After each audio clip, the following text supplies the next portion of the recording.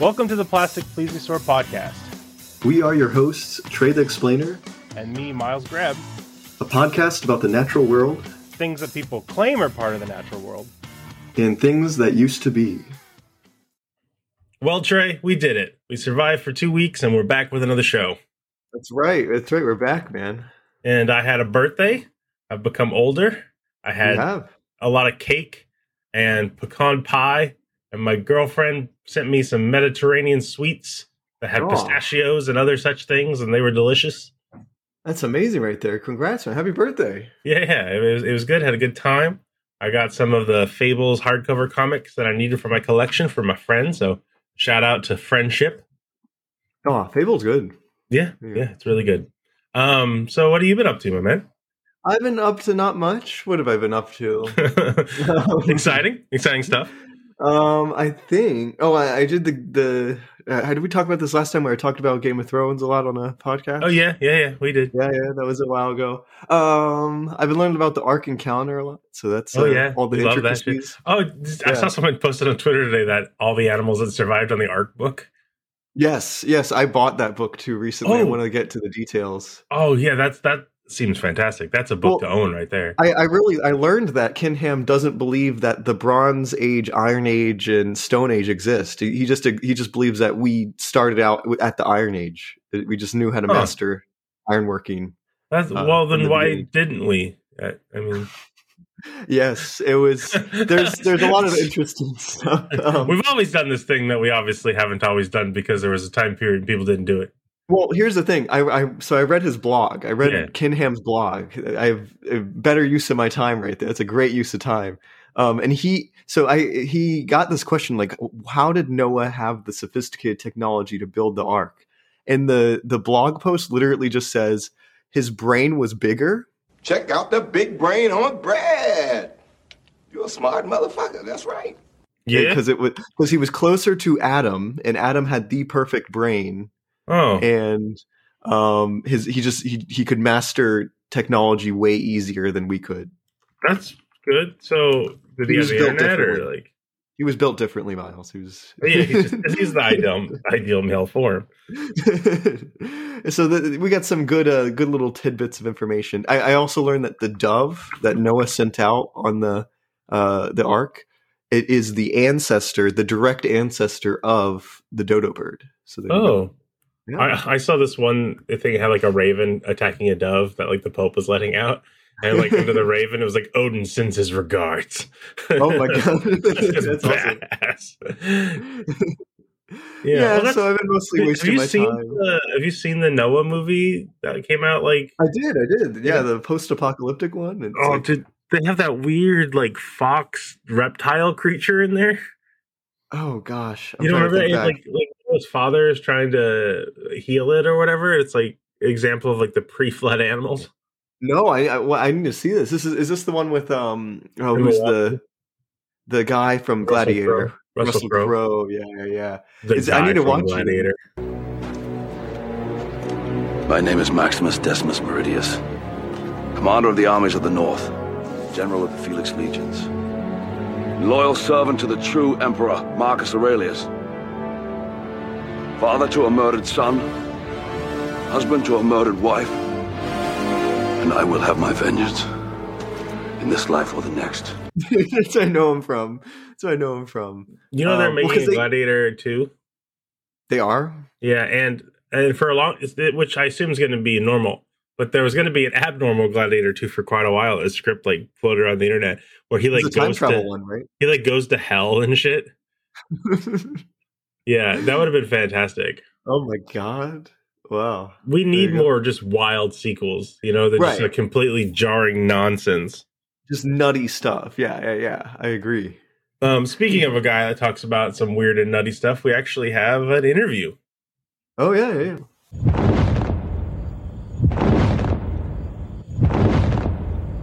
And now it's time for another Plastic Plesiosaur podcast interview.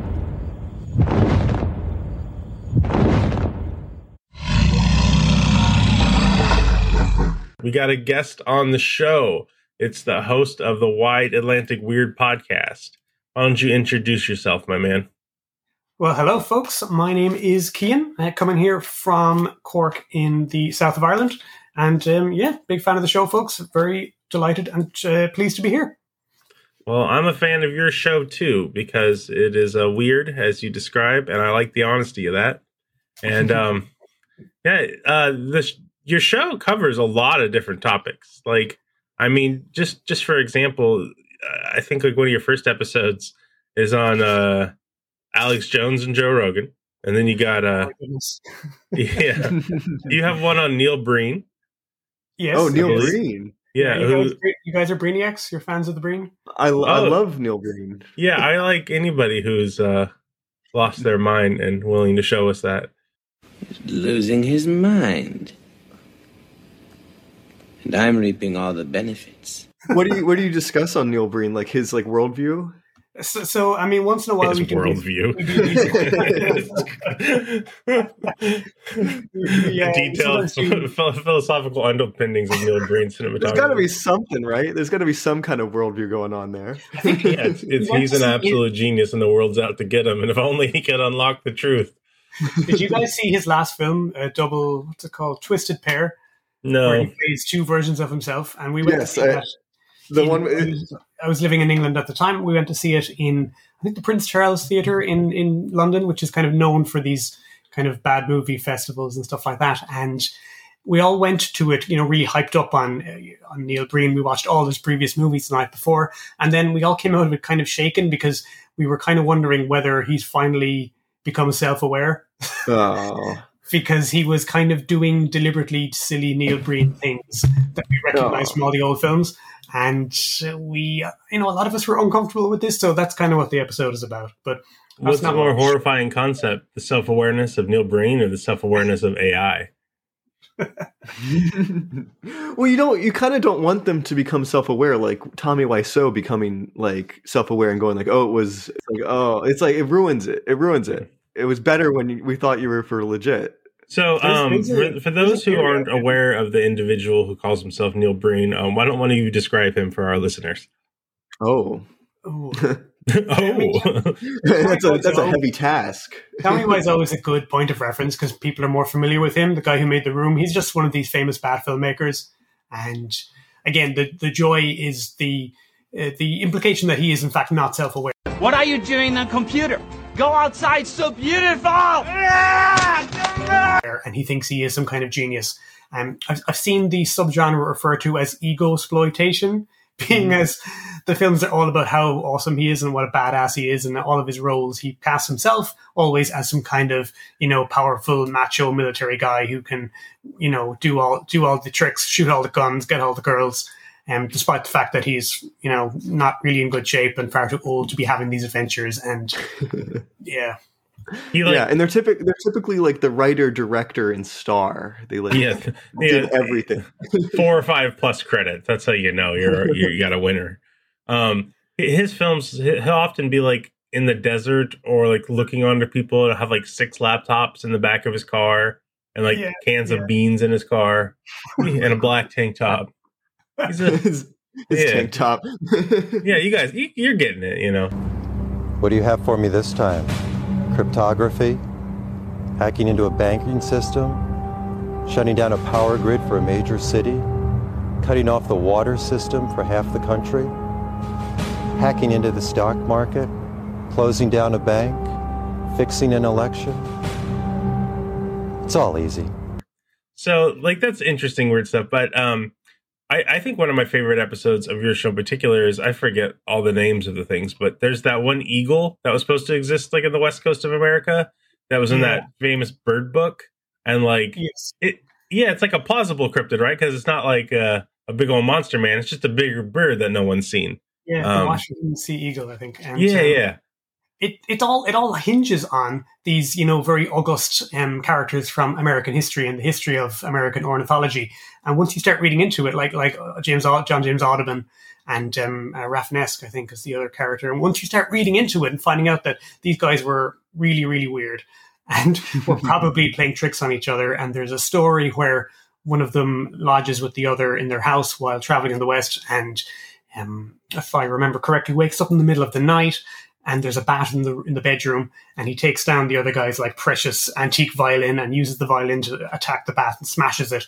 And so a feud developed, and that this is potentially why, you know, the other guy was playing a trick on him, where he put this fictional animal into the book, and now hundreds of years later, people are still maybe taking it seriously. You know, this kind of thing. There's always a story behind these, especially with these kind of eccentric 19th century characters, which is kind of my sweet spot, I think. So there isn't a long lost eagle in my home state, is what you're telling me? Well, I mean, far be it from me to say. That's a good response. And that's kind of the attitude I take on the show for stuff that would be considered quote unquote mysterious, which is that I'm not going to take any BS, but at the same time, I'm not going to be snarky about it. And I'll give each new case the best chance that I can. Sure. Having said that, quite early on, after maybe only 4 or 5 episodes, somebody online called me out on this and said, like, you're pretending to be this kind of open-minded thing, but how much longer are you going to remain that way as each case turns out to be not real? And, you know, I've looked into a lot of cases with more detail. And it's usually stuff I liked when I was a kid, you know. I read all the ghost books and monster books. And now, as an older person, I think it's quite common after you're about 30 to come back to the stuff you liked as a kid. And I think I said before the show off air that when I lived in the UK for a while, and there's a turn of phrase there which says that after you turn 30, for guys anyway, you're expected to choose one hobby and stick with and become obsessed with that for the rest of your life. But if you don't choose one, World War II is chosen for you by default. Yeah. Which, I mean, it's like the biggest historical event in the last couple hundred years, man. It's a good one. It's just the kind of generic dad. I know. I like World War II stuff. I got lots of hobbies. I'm a big fan of your show. Do you when you research, you're a little bit more old school, right? Like, for example, we videoed when you first came on here, and you had a pen and paper. Do you have any ways that you research that might be different than how we do it? Because, you know, I personally try to go down the Wicca hole and go through all the links, and then I try to find phrases that I'm seeing repeated in a lot of articles. And then I'll copy paste those phrases and try to find the original source of them, see like where these claims come from. Like, do you have any particular methods that you use? Yeah, I do that. That is good practice. I collect books. I'm a huge nerd for these books, and I like kind of original materials. So like I'm fascinated by the history of cryptozoology. So I like to try and collect the kind of original books that kind of kicked that idea into shape in the kind of early and mid 20th century. And I like a lot of Victorian stuff as well. And I'm obsessed with the dates for things. So, you know, when I was a kid and I would read these stories, they would always be out of context, you know, like you'd read about the Loch Ness Monster and the original Spicer sighting in 1933, and there's no context. It's just like, wow, there was a monster. Here's the report. But actually understanding about what else was going on in the world at that time, what happened just before it, what happened just after that. Like, for example, 1928, Arthur Conan Doyle writes in a paper and in one of his biographies saying that he believes that actually he's had seen a plesiosaur while on his honeymoon in I think the Aegean Sea off Greece in something like 1907.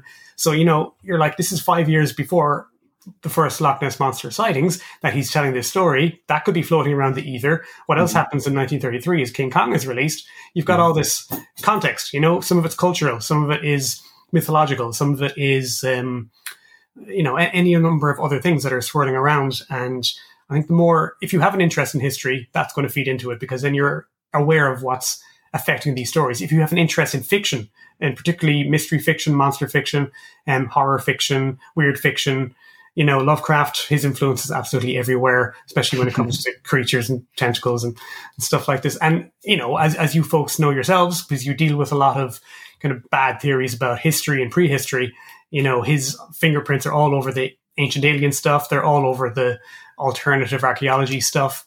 Mm-hmm. You know, so I collect all these things. I collect both fictional and historical stuff and try and apply it. And I try and I put everything in files in chronological order and I really pain myself over this. And on my episodes, I will interrupt myself frequently if I notice in the edit that I've left something out or got something wrong. So, yeah, I sweat the details as much as I can. I make mistakes like everybody, but I do try to sweat the details. No, I think that's really important as a researcher. that you keep track of all those details. And I have that same sort of thing with like if I am editing like a video or something and I notice and I like stumble across some piece of research like after it's edited, I have to like go back in and redo the entire thing. I'm like, oh, I got to include this piece of information. This is important. And the more you look into it, the more connections you find. And sometimes it makes me feel like I'm a conspiracy theorist myself, because they operate in the same way, drawing connections between things that maybe are not there. But I mean, I'm increasingly coming to accept that all of these things are, these things that we would have put in separate categories like ghost hunting or cryptozoology or UFO, like they're not that different really. In terms of some of the same people you would find increasingly promote the same ideas at different points in their career. Or a lot of it has a sort of a mystical or even a religious underpinning, which kind of gets shorn off sometimes. And I think that's to do with certain researchers in the early days of forming these areas of study. If you wanted to believe that, these monsters were real physical flesh and blood creatures, then you would collect stories from witnesses, but you might leave out some of the details that were a little bit woo, a little bit mystical, a little bit. You would take the spiritualism out if there was any spiritualism. You would take the religious element out if there was any. And increasingly, I find that going back to original sources whenever you can, there's stuff there that was kind of left out. Maybe deliberately over the years. I think a lot of it's a desire for respectability, because I think that for a lot of people, they don't think as Bigfoot or the Loch Ness Monster as examples of a species. I think that they think the Loch Ness Monster is like the monster of the lake. It's like a guardian. It's like a special entity. There's not many of them that are breeding. He's the creature of that lake. Bigfoot is like the protector of the woods. He's like the last wild thing that roams undiscovered. And it's not that the fact that they need to like retroactively argue that they're this extant species of ape or start using all these biological words. I mean, I think that they're just kind of like trying to get their attention and respect of, the post-Darwin scientific world. I think that these things are very much like Welsh folk stories about there being people in the woods that control this bard or this forest specter or this creature in the water. I think the stories are really still tied to those things, and the fact that they use this other language is just them. Yeah, they're just trying to adapt to the culture that they live in, but that's not what they really believe in. Because I don't think that people care that the Loch Ness Monster would be an extant reptile or have offspring or need this many calories. They'll argue those things because they want there to be the monster, but they want there to be a creature in the lake. The water seems special, like this big, cold, deep pool just sits there, and there has to be something in it, and there has to be something with a will and a focus that knows where it's at and that knows that you're looking into it. I think people want there to be something that looks back in the wild, and they don't care about the science of it. Yeah, and I suppose my background is in ecology and to some extent zoology. So, and I have a crazy interest in the history of especially colonialism and the sort of naturalism that was going on at the time, whatever you want to call that. So, I love historical fiction about, going on adventures and finding new places and new countries, new cities, new creatures. And I tend to enjoy that framework. And you can tell in some of my old episodes where, I'm enjoying hypothetically talking through this creature as if it was a real biological thing. And as soon as I kind of reach a conclusion that, I actually think the researcher here, is more mystical than originally I thought. You can tell I kind of tune out and I kind of lose interest. Yeah. Whereas now I'm appreciating more that if you don't see that this is deeply mystical, you're missing the point. And even today I was watching, there's a short Vice video about, is it Neil Waters, the guy who did, do you remember last year there was a brief kerfuffle about like thylacine photographs and they weren't very convincing, but the guy who took those pictures is a very interesting study, and there's a short documentary on Vice that I watched. And he begins talking very scientifically about this. He's talking about it like, this is a real creature. He's talking about the projected habitats and the ecological niche of it, and he's talking about scat, and he's talking about then the way any ecologist would talk about a real creature. And then kind of partway through the episode, his language changes and he starts saying more about what it would mean to him and how he had a sighting once and it changed his life. And I mean, people who see, mystery big cats and stuff sometimes use the same language. And even though there's more evidence for that than there is for lots of other things, even so, the way we treat these things sometimes really strikes me as we talk about them in a way that doesn't sound like we talk about, regular animals. There's something. Yeah, they're a romantic idea first, and they're scientific by necessity. Yeah. Sasquatch is an interesting example of that, where like if you look back at the original story where we get the word Sasquatch, it's like a vastly different than the modern idea of Sasquatch. Where in like the original story, it's using fire and like tools and speaking human languages and stuff, and that stuff gets drowned out over time. Yeah, it's like J.W. Burns writing in the 1920s and collecting stories where there was, I suppose, a wider range of interpretations. Mm.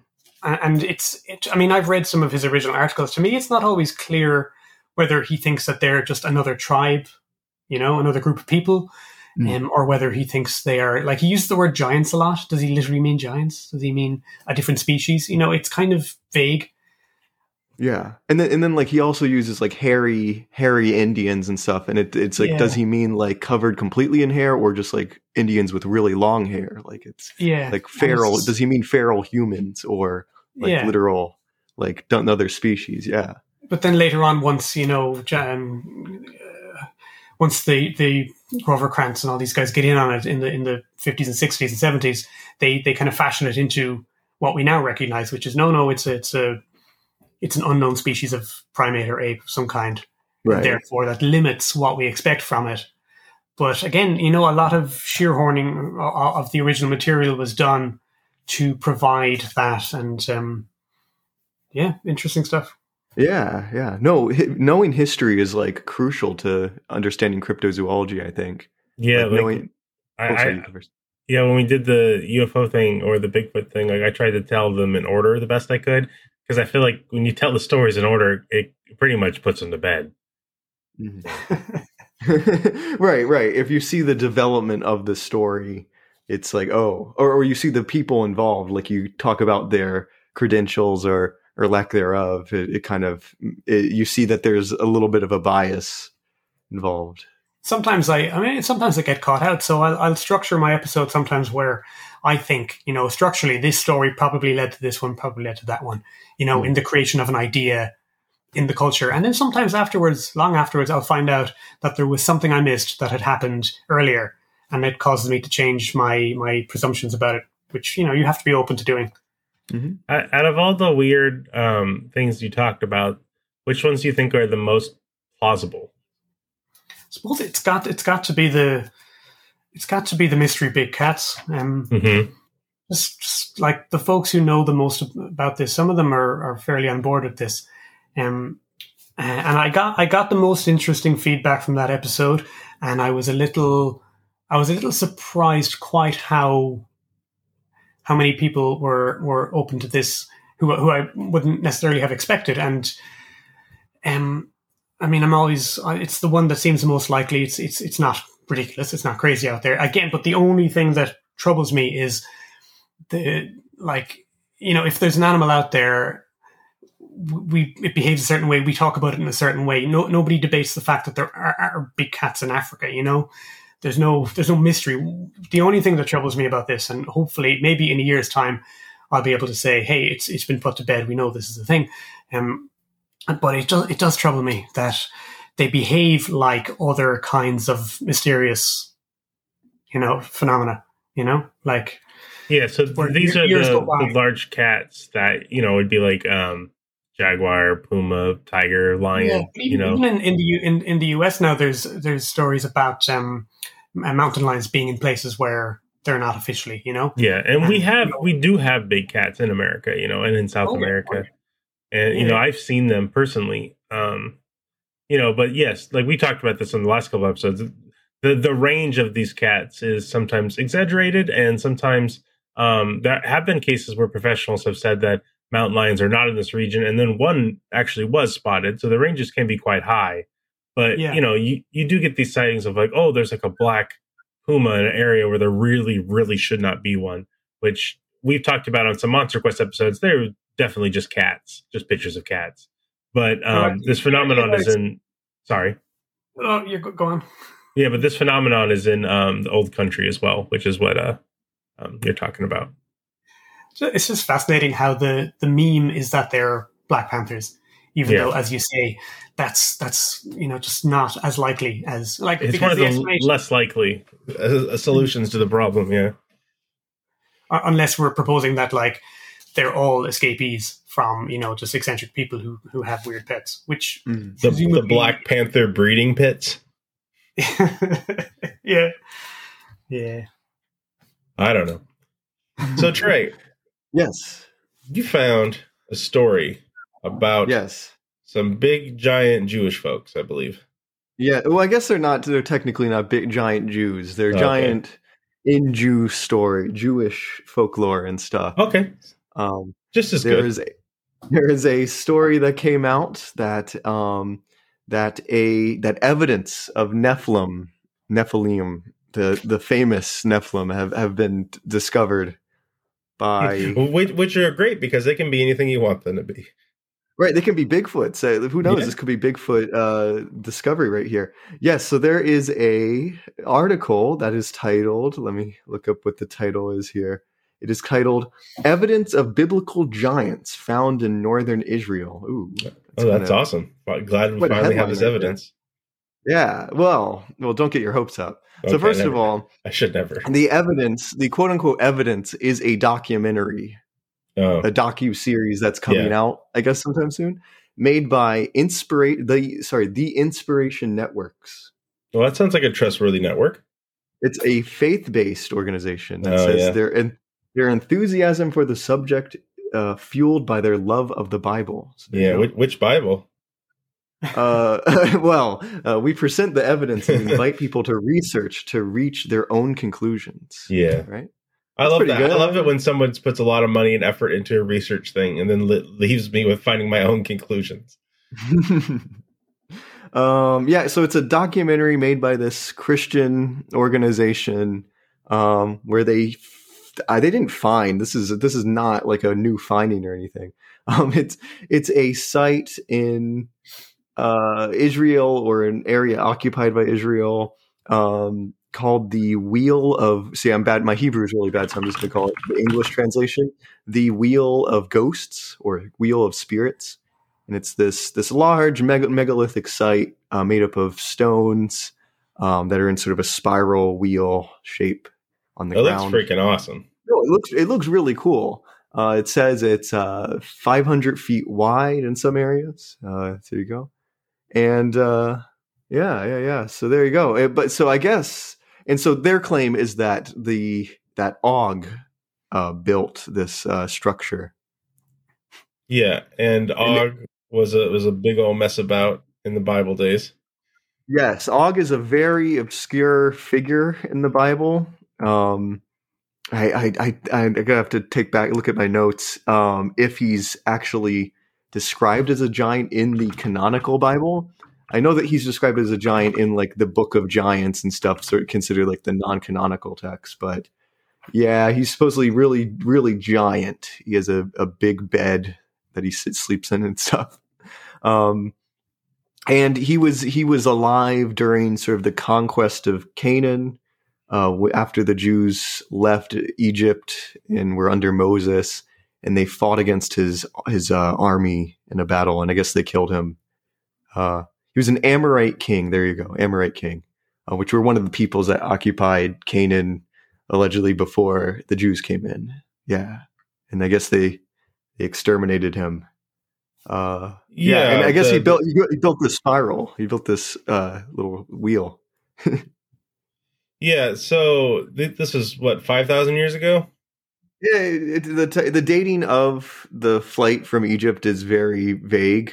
Like people have tried to date it, and just nothing really works because it's kind of like a fiction. It's kind of like a fabricated period of Jewish history. Sure. So I don't know. 5,000 years ago, that sounds right. Yeah, depends on who you ask. Well, yeah. So all this stuff is like prehistory in a lot of ways. So let's see what Wikipedia says. Wikipedia says that Moses existed in 1391 to 1271 BCE. Yeah, sure. That sounds right to me. I don't know. Right. That's based off of like, all right, they tried to calculate. Well, see, that's the thing is like the Pharaoh in Exodus isn't really named. So you have to kind of assume who it is.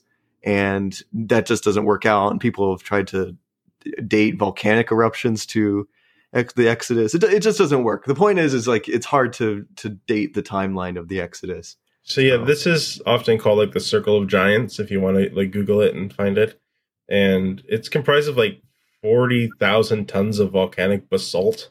So it's a pretty big monolith. That's pretty crazy. It's interesting. So the website, the article says that it's the Wheel of Giants, but the other sources that I've seen, it calls it the Wheel of Spirits or Wheel of Ghosts. So I think maybe they're messing with the translation there. In that article. Doing the same thing that we were talking about earlier. Trying to be more down to earth to get more attention. Yeah, and I think the idea that it was built by giants was developed in like the 1960s. But archaeologists now understand it as a Bronze Age site that was just probably built by a Bronze Age civilization. So if there's a lot of giants in creationism, why do you think that is? Because giants are in the Bible, so we have to have a reason. I feel like you could just say like Goliath was like an 8-foot tall dude, and that's fine. Everyone's like, yeah, that's fine. Well, that's the thing is that the Dead Sea Scrolls, if I'm correct, the Dead Sea Scrolls names Goliath as like 6 feet or 7 foot tall, which is more realistic. Yeah, and he's like Shaquille O'Neal, Shaquille O'Neal, and then somewhere along the line, somebody altered the text to exaggerate it more. Because Josephus also confirms that Goliath was slightly shorter. Which was a sort of first century Jewish historian. So the evidence seems that the text was changed to make Goliath taller than he was in the original, which is kind of odd. This article also says that Serpent Mound in Ohio was built by giants. No, it was not. This is called the Mound Builder myth, and it stretches back to like the 1800s. And it sort of stems from this idea that Europeans thought Native Americans were too stupid to build the mounds. So they're like, so they're giants that did it. So it's annoying that these horrible ideas, these not horrible, but I guess they're stupid ideas still exist now. Well, they're pretty racist. Yeah. It's really unfortunate, like, because there's a lot of stuff that if European settlers would have been more susceptible to, believing and being interested in the anthropology of these people, maybe more of this information could have been saved, Yeah, I definitely, that's definitely true. If they took more of a careful examination of these mounds and stuff and kept an open mind. I mean, a lot of languages have been lost, right? So like a lot of these stories have been lost, and these are important. It'd be nice to have them. Yeah, and especially for the tribes, like I know a lot of like language loss is a concern, and a lot of tribes these days, my friends talk about it, and like a lot of histories and stuff get lost, and it's important. It means a lot to them to have this stuff preserved, and so it's a shame. And I don't know what I guess when I hear people say like they couldn't have done this stuff, it just kind of pisses me off. So. Right. Well, and it doesn't really solve it. Like, why would okay? So here, this article says Og's bed was over 14 feet long. Okay, so Og is under 14 feet, I guess, unless he is touching the feet of the bed. He could have just liked a big bed. He could have just really liked sleeping in a large bed. Yeah, maybe that's a misinterpretation by later people that they just took that his bed was big, that he was also big. Look, man, he needed all that space on his bed, right? Og was a conqueror. He was doing good. He needed the room. So he wasn't a giant. And that in this way, maybe in other ways. Yeah. Anyways, this site was not built by giants. I don't know why this is seen as new evidence by this article. So there you go. Yeah, I know. There's a long, sad history of Europeans going around the world and seeing things and saying, oh, the locals couldn't possibly have done this. And it is one of the places where, like, I tend to treat some of these, like, some of the stuff I deal with, the topics I deal with as a bit of fun. But the place where I do put my foot down is where they feed into bad ideas, and that is a fairly clear case of it. Yeah. And I mean, these ideas were literally used to, wipe people out in places where, if it suits you to dehumanize a group of people, and well, that's where it's going to end up. And that is pretty much what happened in some cases. So yeah, it's serious enough stuff.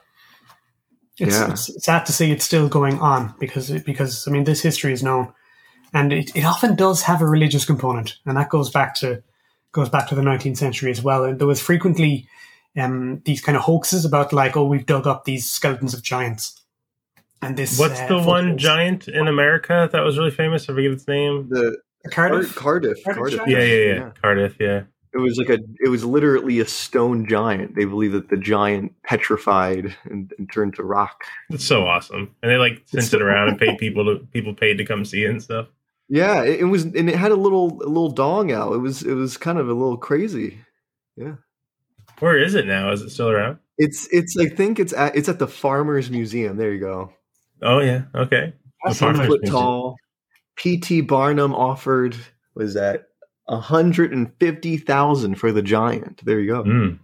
In those days, wow. In those days, that was a lot. Unless it's adjusted for inflation, I don't think it is. Yeah, giants. Christians love them.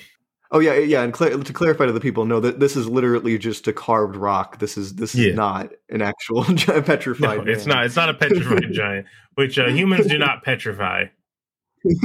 We talking about Miles? It shows that this was a hoax pulled off by a fellow, and it just shows that the idea was out there. Like, when he did this, nobody was like, "What? I've never heard of this." It fit into certain worldviews, and they were like, "Oh, of course." The possibility of giants is out there. The possibility of these races that what was tremendously important to their worldview in some cases was that there be evidence for some race that was there before the Native Americans, basically. So, and that people have advocated for the Irish, the Anglo-Saxons, the Scandinavians, pretty much the lost tribes of Israel. Hebrews as well. Yeah, pretty much everybody got to America before they did. That's the important thing. Yeah, it's all in the name of kind of fairly dodgy racial things.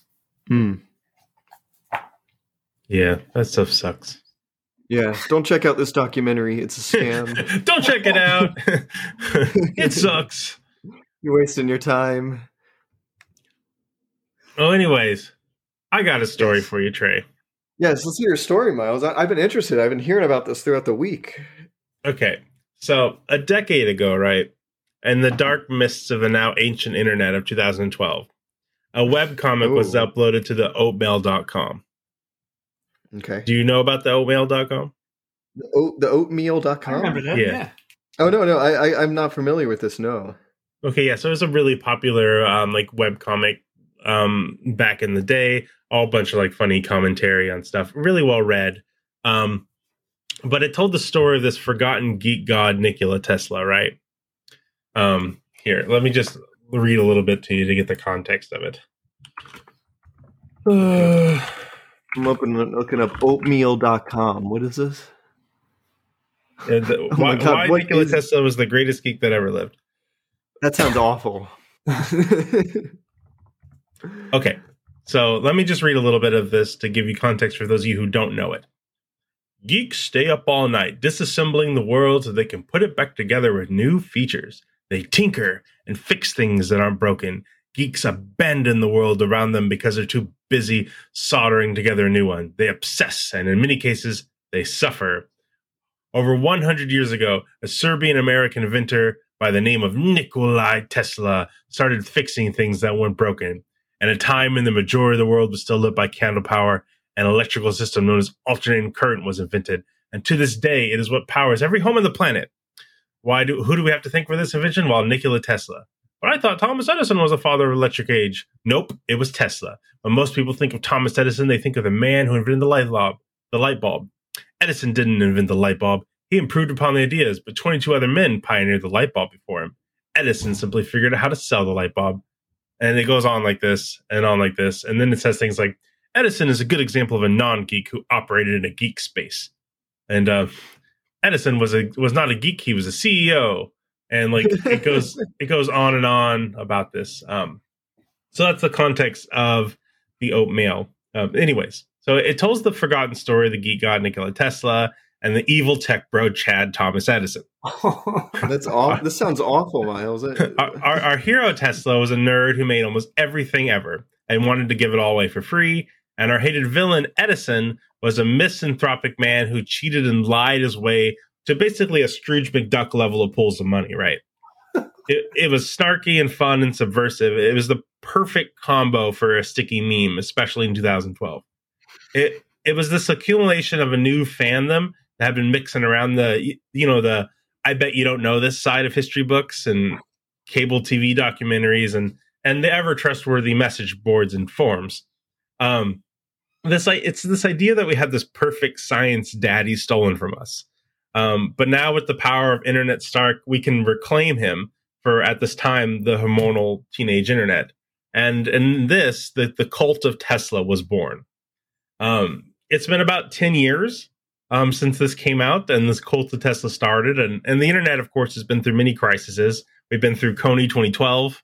Oh, my God. The old peopling of Facebook, the Tumblr refugee crisis, the advice animal memes extinction, and, of course, Vine 11. But the cult of Tesla remains. And in fact, it's more powerful than ever. Just an example of this, go to YouTube and type in Nikola Tesla. And some of the most popular videos you'll see will be headlined as Nikola Tesla, limitless energy in the pyramids of Egypt. Why did Nikola Tesla say the numbers 369 are the key to the universe? Well, of course. Nikola Tesla. Yeah. Nikola Tesla, secret inventions that were lost or censored. Nikola Tesla, the greatest genius who ever lived. The old Nikola Tesla interview reveals that he discovered that something was sending Earth messages. Oh my God! Yeah, is that the black satellite thing? He believed that Martian civilizations were sending him messages on his radio by the end of his life. He also fell in love with a pigeon, but that's later. So all these videos. That's interesting. That's interesting that you bring up pigeons, love of pigeons, because that shows up later in this episode, Miles. That's funny. Good connection there. Yeah. Unintentional. So all these videos wax poetically about the lost cause of this castaway inventor, right? The top comments on these videos are predictable and repeat almost word for word.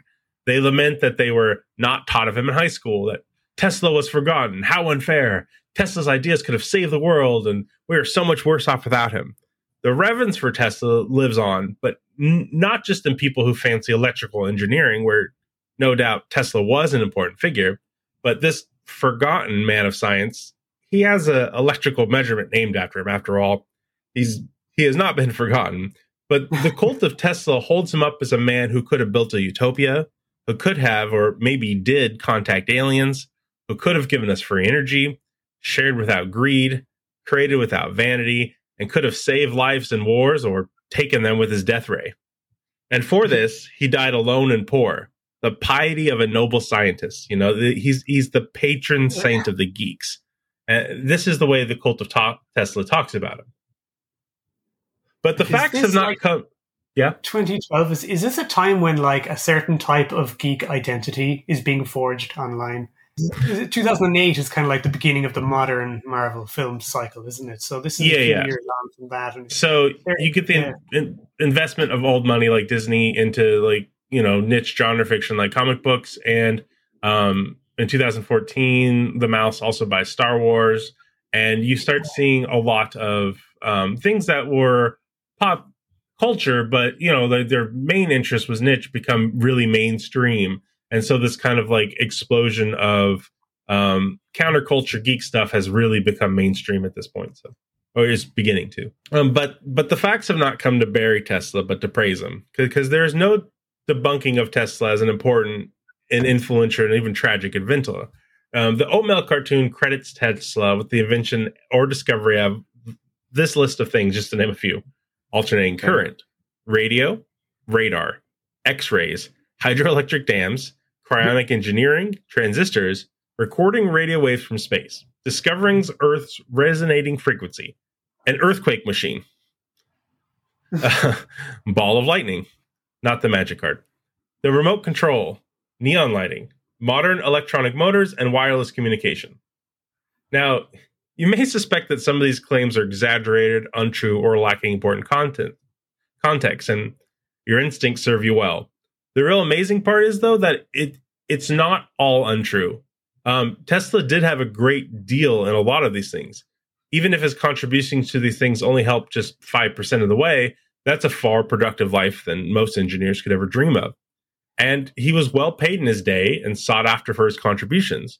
So people who were in the business of making money, making tech breakthroughs, they wanted him on their team. So Tesla was no doubt a great man and a great engineer. But here's the rub with the cult of Tesla. Great man history is the school of thought that the big important moments of the past are due overwhelmingly to the impact of great men, right? So Rome is Rome because of Caesar. America is America because of George Washington. The Zulu are the Zulu because of Shaka, right? It's this individualistic way of understanding the past. Society is saved by the graces of the masters of civics.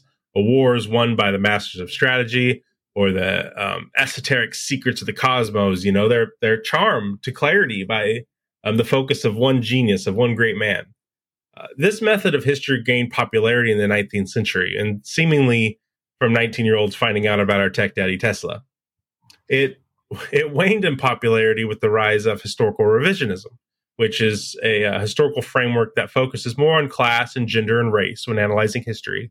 It kind of basically the counterculture movement to the 60s, when those people got old and became professors, they kind of helped create this historical revisionism view of history. It sought to peel back the narratives of great man history and see these events from far more diverse perspectives, often with a focus on calling out unjust actors and former great men or nations' wars, etc. But the thing about Tesla is he sits in this golden center of these two schools of thought. He is a great man, one of the greatest inventors the world has ever known, they'll claim, and in some part that's true.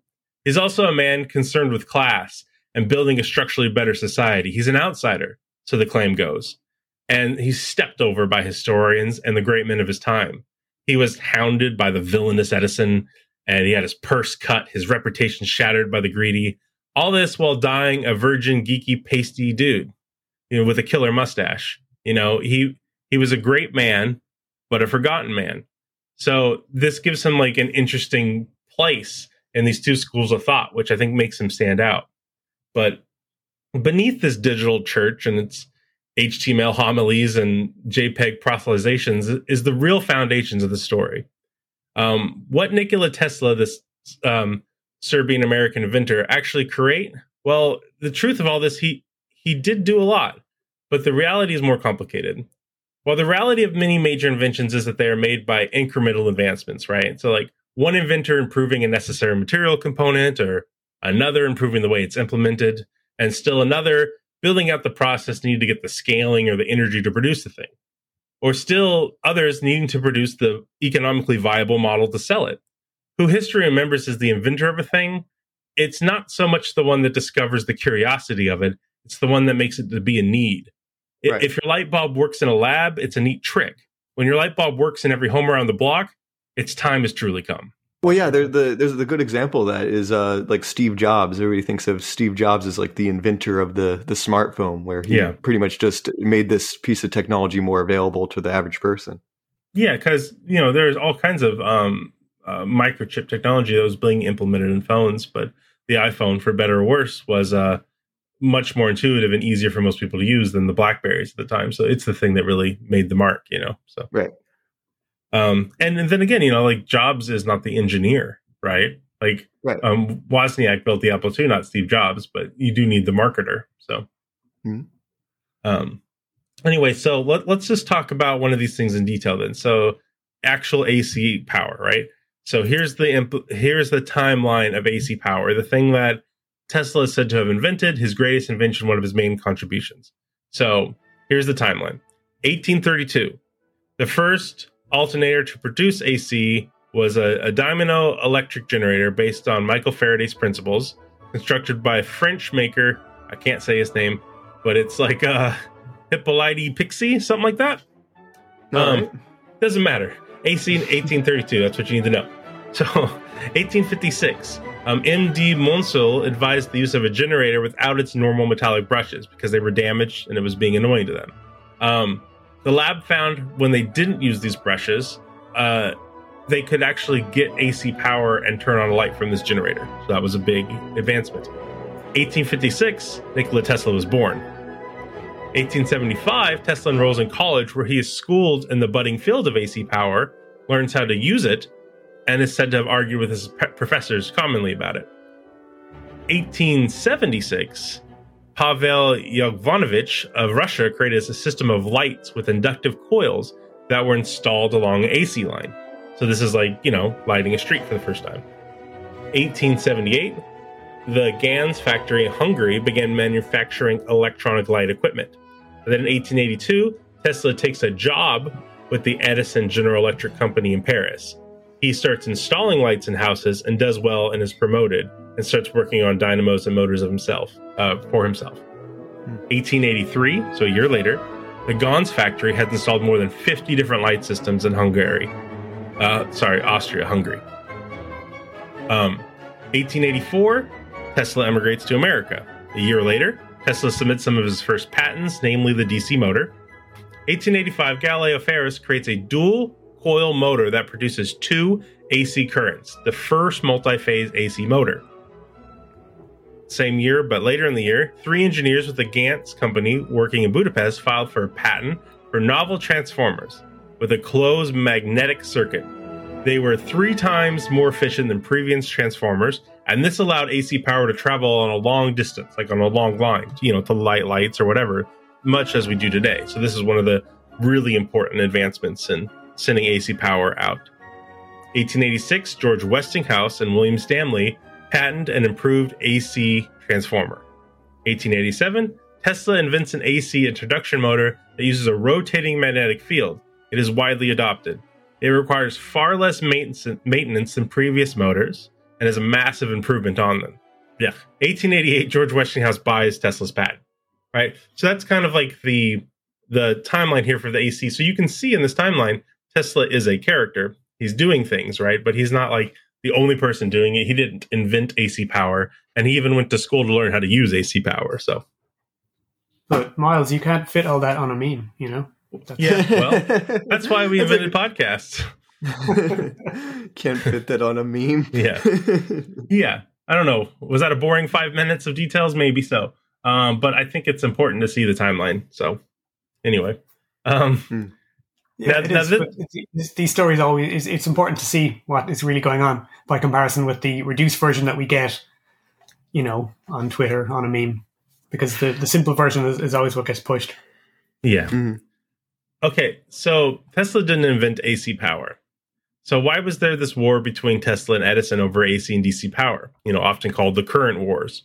It's such a focal point of the Oatmeal cartoon, as well as books and films on the two men.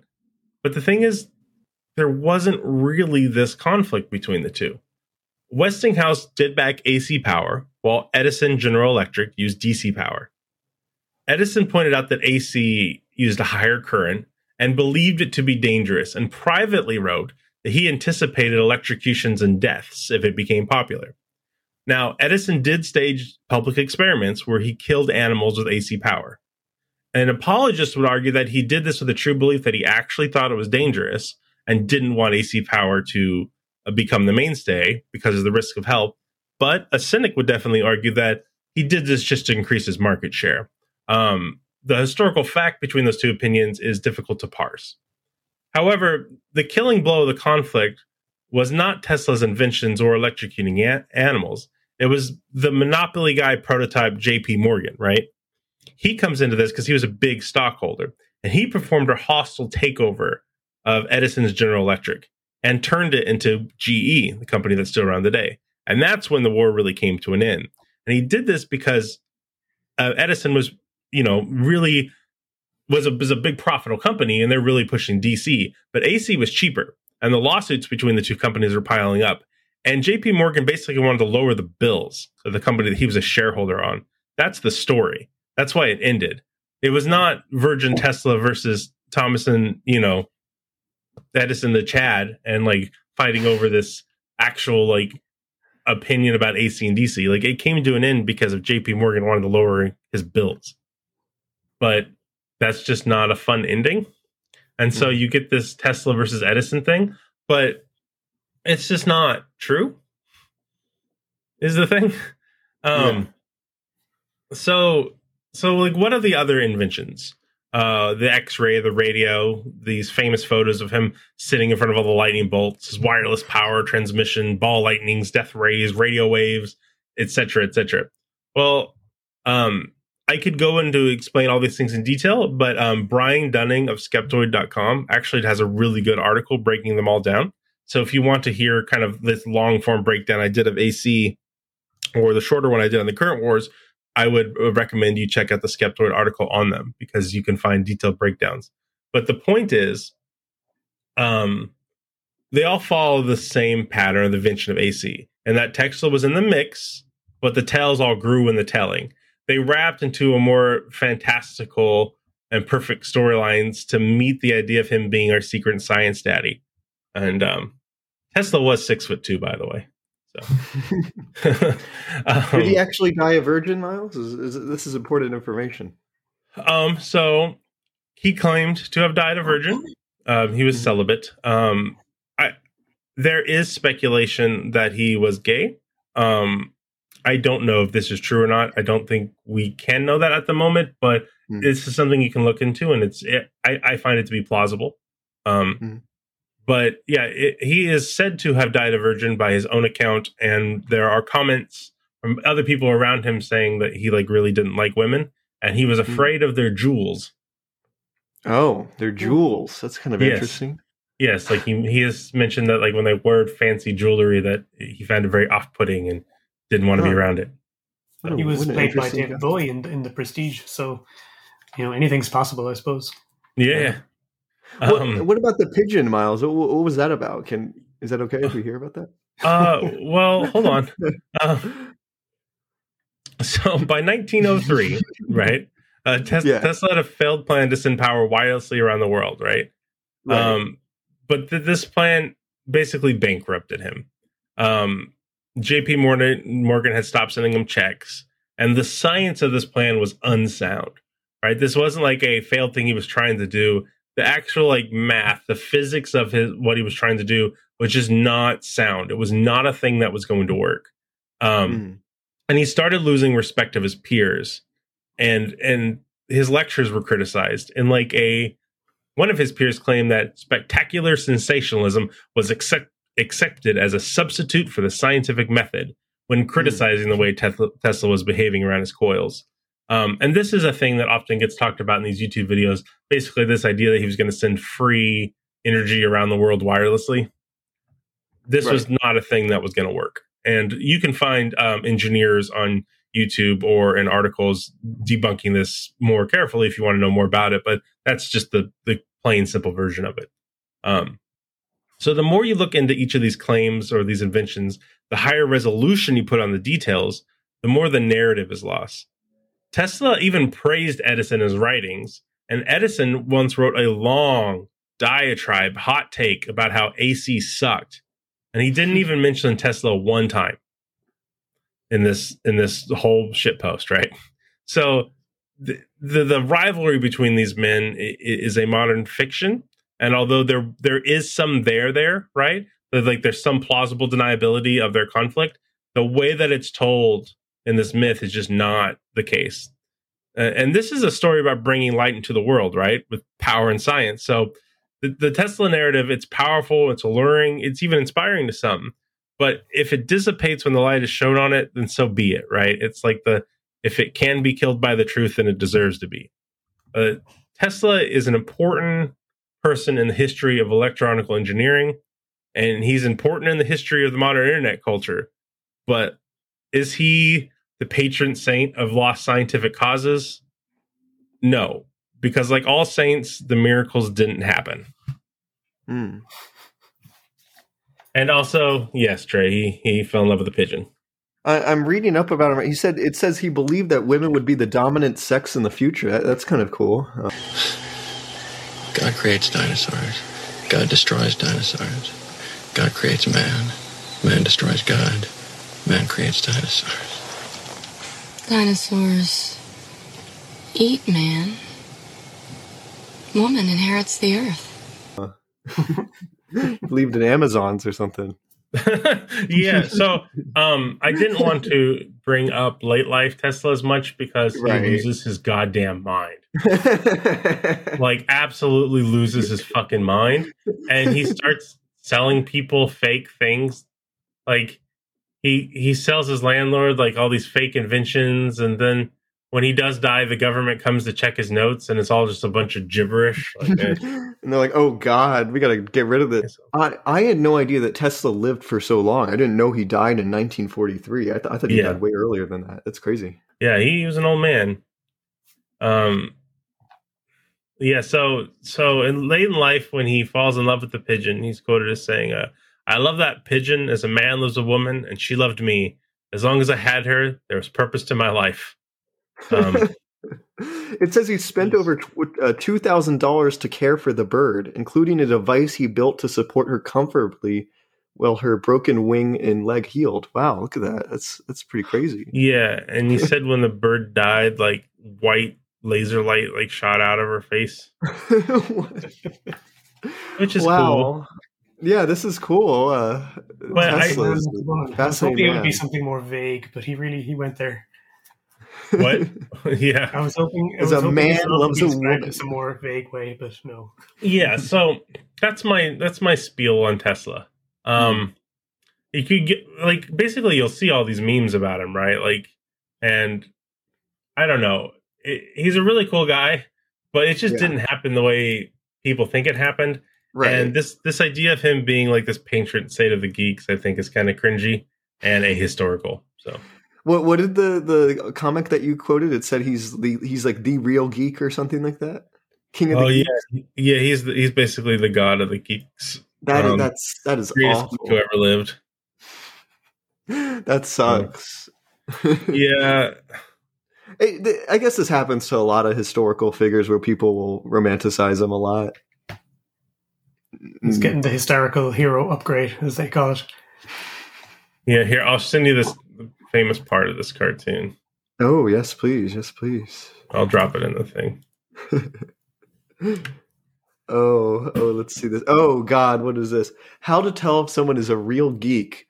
Hey, let's smooch our private parts together. Oh, great. I can't. I'm busy calibrating this thing. A geek. Hey, let's smooch our private parts together. Well, okay, not a real geek. This sucks, Miles. This is like... Yeah, that's it. They basically make him as this, like, brilliant incel overlord of technology who, like, is stolen from us. And Edison is like this Chad tech bro capitalist with evil. Girls. Yeah, how dare he sleep with girls? He's just like me. Tesla's just like me. Yeah, so yeah, you know, I was trying to add a little snark to my thing because I think snark is what made him popular. But you know, like, it's just not true, man. This sucks. This comic sucks. So when you see this, like, fascination about Tesla, like, he's brought up on, like, ancient aliens and stuff all the time, you know, like he is a mythological figure as well as being a real person. Miles, it wouldn't surprise me if ancient aliens took that pigeon thing and, like, said that the pigeon was a drone or something like that. Oh, fuck yeah. I could look into that, see if that's an actual thing. I had books of mysteries as a kid, and he would be in them. And this was in the 90s, like before this kind of rebranding you're talking about with the nerd culture stuff. And he was treated as, he had all these mysterious weapons. He had a beam weapon. And the feds came to his house after he died and took his papers away. And, you know, they didn't mention that it was gibberish. They said, you know, they implied that it was something very powerful and secret. And so he was kind of talked up in that sort of a way. As someone who had, like, in a conspiratorial kind of way, I suppose. Yeah, I mean, and in, like, Red Alert 2, the Command and Conquer video game, I mean, you build Tesla coils and they zap and kill shit, you know? In Alan Moore's, in the first League of Extraordinary Gentlemen, you know, it's taking place in the South American Victorian world where there's all this kind of steampunk tech. And, like, one of the hinted explanations for the difference in the worlds is that there's a device and you can see this kind of crazy steampunk machine. And on the side it says... something like Edison Teslatron, something. The implication being in this world, they overcame their rivalry and got together, and changed history. But they're playing on this presumed idea that they had this famous rivalry. Yeah, great comic, by the way. League of Extraordinary Gentlemen is fantastic. One of my favorite comics. Don't watch the movie.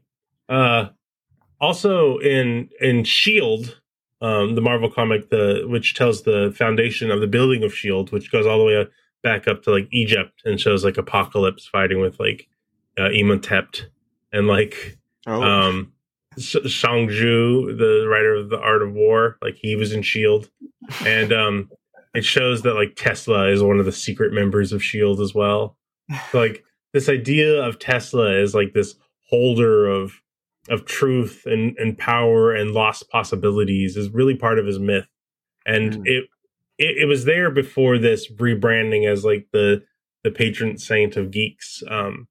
But yeah, I just think it's an interesting phenomenon we're talking about, and it has like the weirdness, it has the truth to it, and it's a little internet culture-y. So I thought I would rant about it for 35 minutes.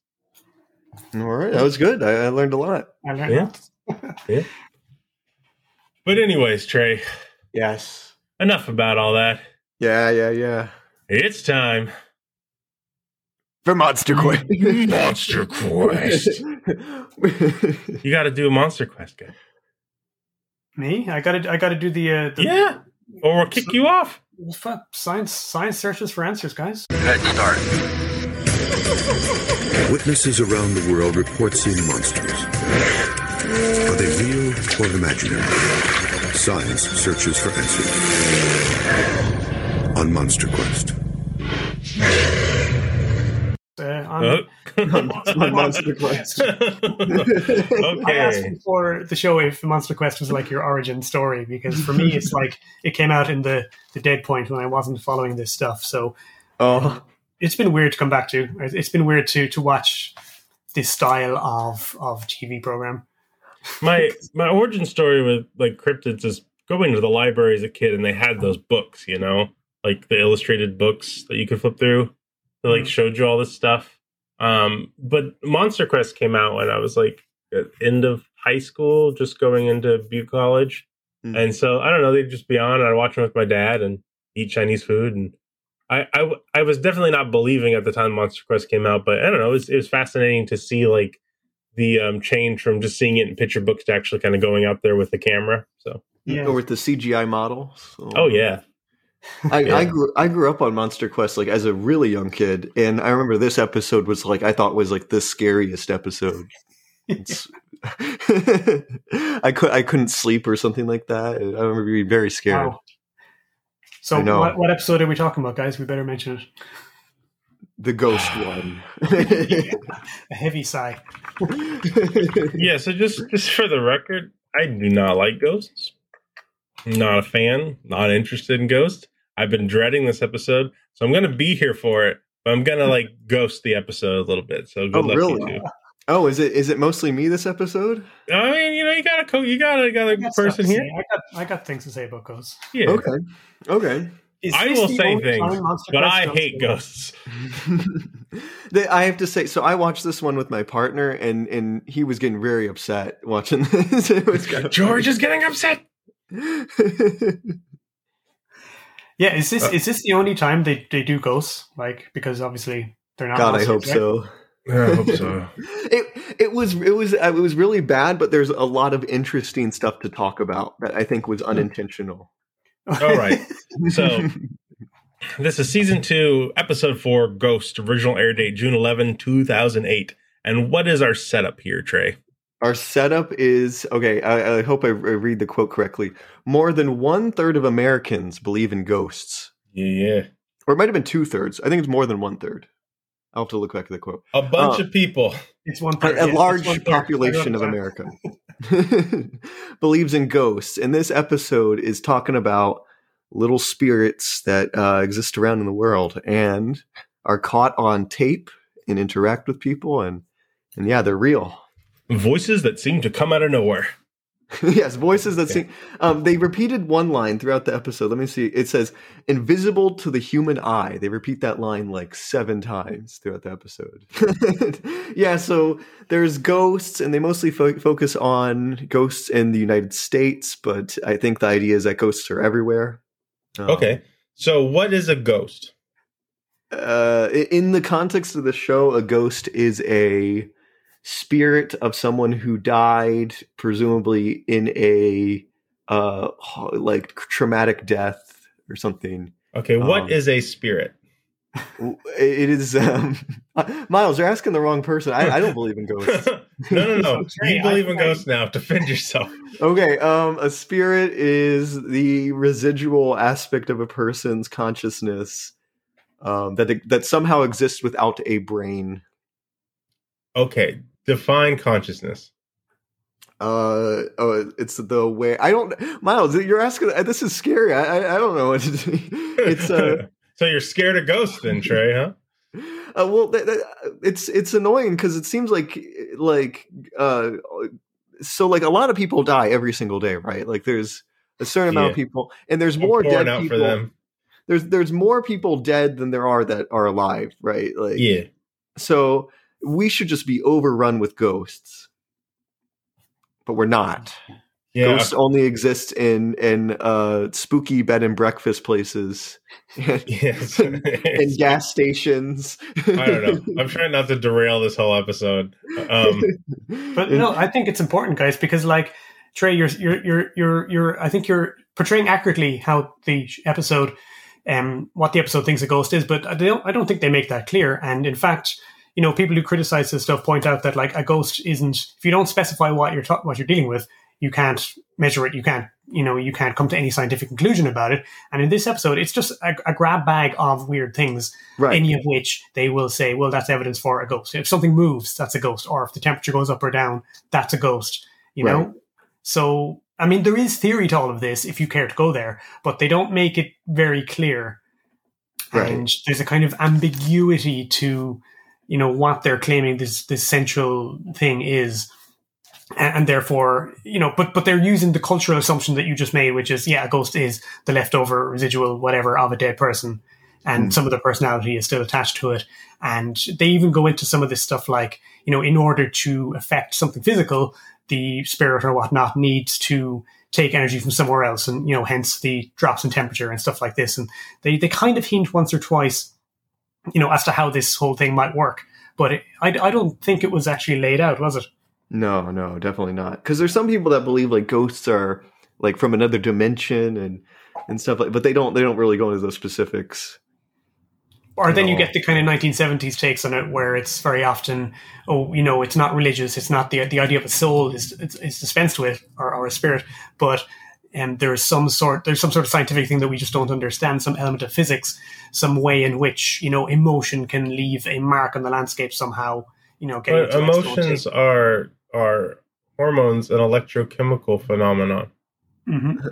Yes, this is a good point. So, I mean, what do they mean that there's a residual of a chemical and electrochemical phenomenon if the chemicals aren't there? Why are ghosts almost always found within buildings? Why are they always white ladies? All the ghosts are like white ladies. It's never a 35-year-old man whose job it was to like shovel shit and work hard, and he died a bachelor outside. He's not a ghost. There's never caveman ghosts. There's never like Bronze Age ghosts still lingering around. They're all from like the Victorian era. That's when they started. Yeah, pretty much. So they're very tied to a specific time and place when, you know, the idea of like a lot of the conventions of ghost stories came about, or were kind of crystallized, or were popular. Did we evolve the ability to have ghosts? Did other sapien species have ghosts? Are there Homo erectus ghosts? That's did Australopithecus? Did they have ghosts? The idea of the episode is that these ghosts. I'm sorry. See, I'm going to derail this whole thing because I'm too fucking angry. They linger around and they can do several things. They can lower. It's unclear. Most of the time what I hear is that they can lower temperature. Right, they're cold. Okay, so we're looking for something that is attached to a completely physical object called a human, but it's not a physical part of them anymore, but it's still them, but still has memories of them, even though its brain, which stores its memories, aren't there. And also, they may be from a different dimension, and also they can change the temperature in a room. And they can produce sound without a voice, like without a vocal cords or anything. Okay, so they have no physical ability to make sound, but sound waves do resonate from them. And they can be captured on the infrared spectrum. Oh, yes. Okay, which is tracks heat, but also basically is a kind of light our eyes can't see, like ultraviolet. You can, in this episode, at least in this context, you can communicate with them. So I think we're dealing with, remnant personalities, ghosts, rather than, the kind of mindless repeating ghost. Like there's okay, and something left over from the person there because they communicate with them. That's right. And there's one house particular where this phenomenon is really manifested, right? Yes, it is the most haunted house in America. Awesome. The Lizzie Borden house. Yes, of course. Yes, and I did a fair bit of research into this story. And the Monster Quest is kind of funny. So, to give some context, this house is not somebody's house anymore. It was turned into a bed and breakfast. Heck yeah! And we talked to the owner of this establishment, Leanne Wilbur, I think. Wilbur. She unfortunately she died last year, which is very sad. But up until then, she ran this bed and breakfast, and she, in the episode, she says soon after she bought it, the house became haunted. Very interesting. So it's almost like she had a vested interest in. Wait, so the ghost. What? Okay, all right. Let me give the context for this. The Lizzie Borden murders happen in the 1890s, but there's no ghosts until this woman buys the house. Where was it? So the Lizzie. So this is the Monster Quest episode has a very interesting take on this. So the Lizzie Borden murders happened in 1892, where this family, the father Andrew Borden and the stepmother of Lizzie, Abby, were murdered. They were brutally murdered with a hatchet. Abby was struck 17 times and Andrew was struck over 10 times or something like that. And Lizzie was the suspect, the daughter of Andrew and the stepdaughter of Abby. And the idea was that it's unclear. So the thing is, there's people that have looked into this, and so from the beginning, she was suspected as the murderer because she was the one who found the bodies. Yeah, because she did it. And, well, we don't know that she did it. So here's the thing. I'm saying she did it. Here's my hot take. I actually don't think she did it. How dare you? Well, because they're motivate. So they think that there might have been a financial motive to it. So the father was favoring her stepmother's family. He was giving them houses and money while Lizzie and her sister were not getting much in return. And then here's where the pigeons come up, Miles.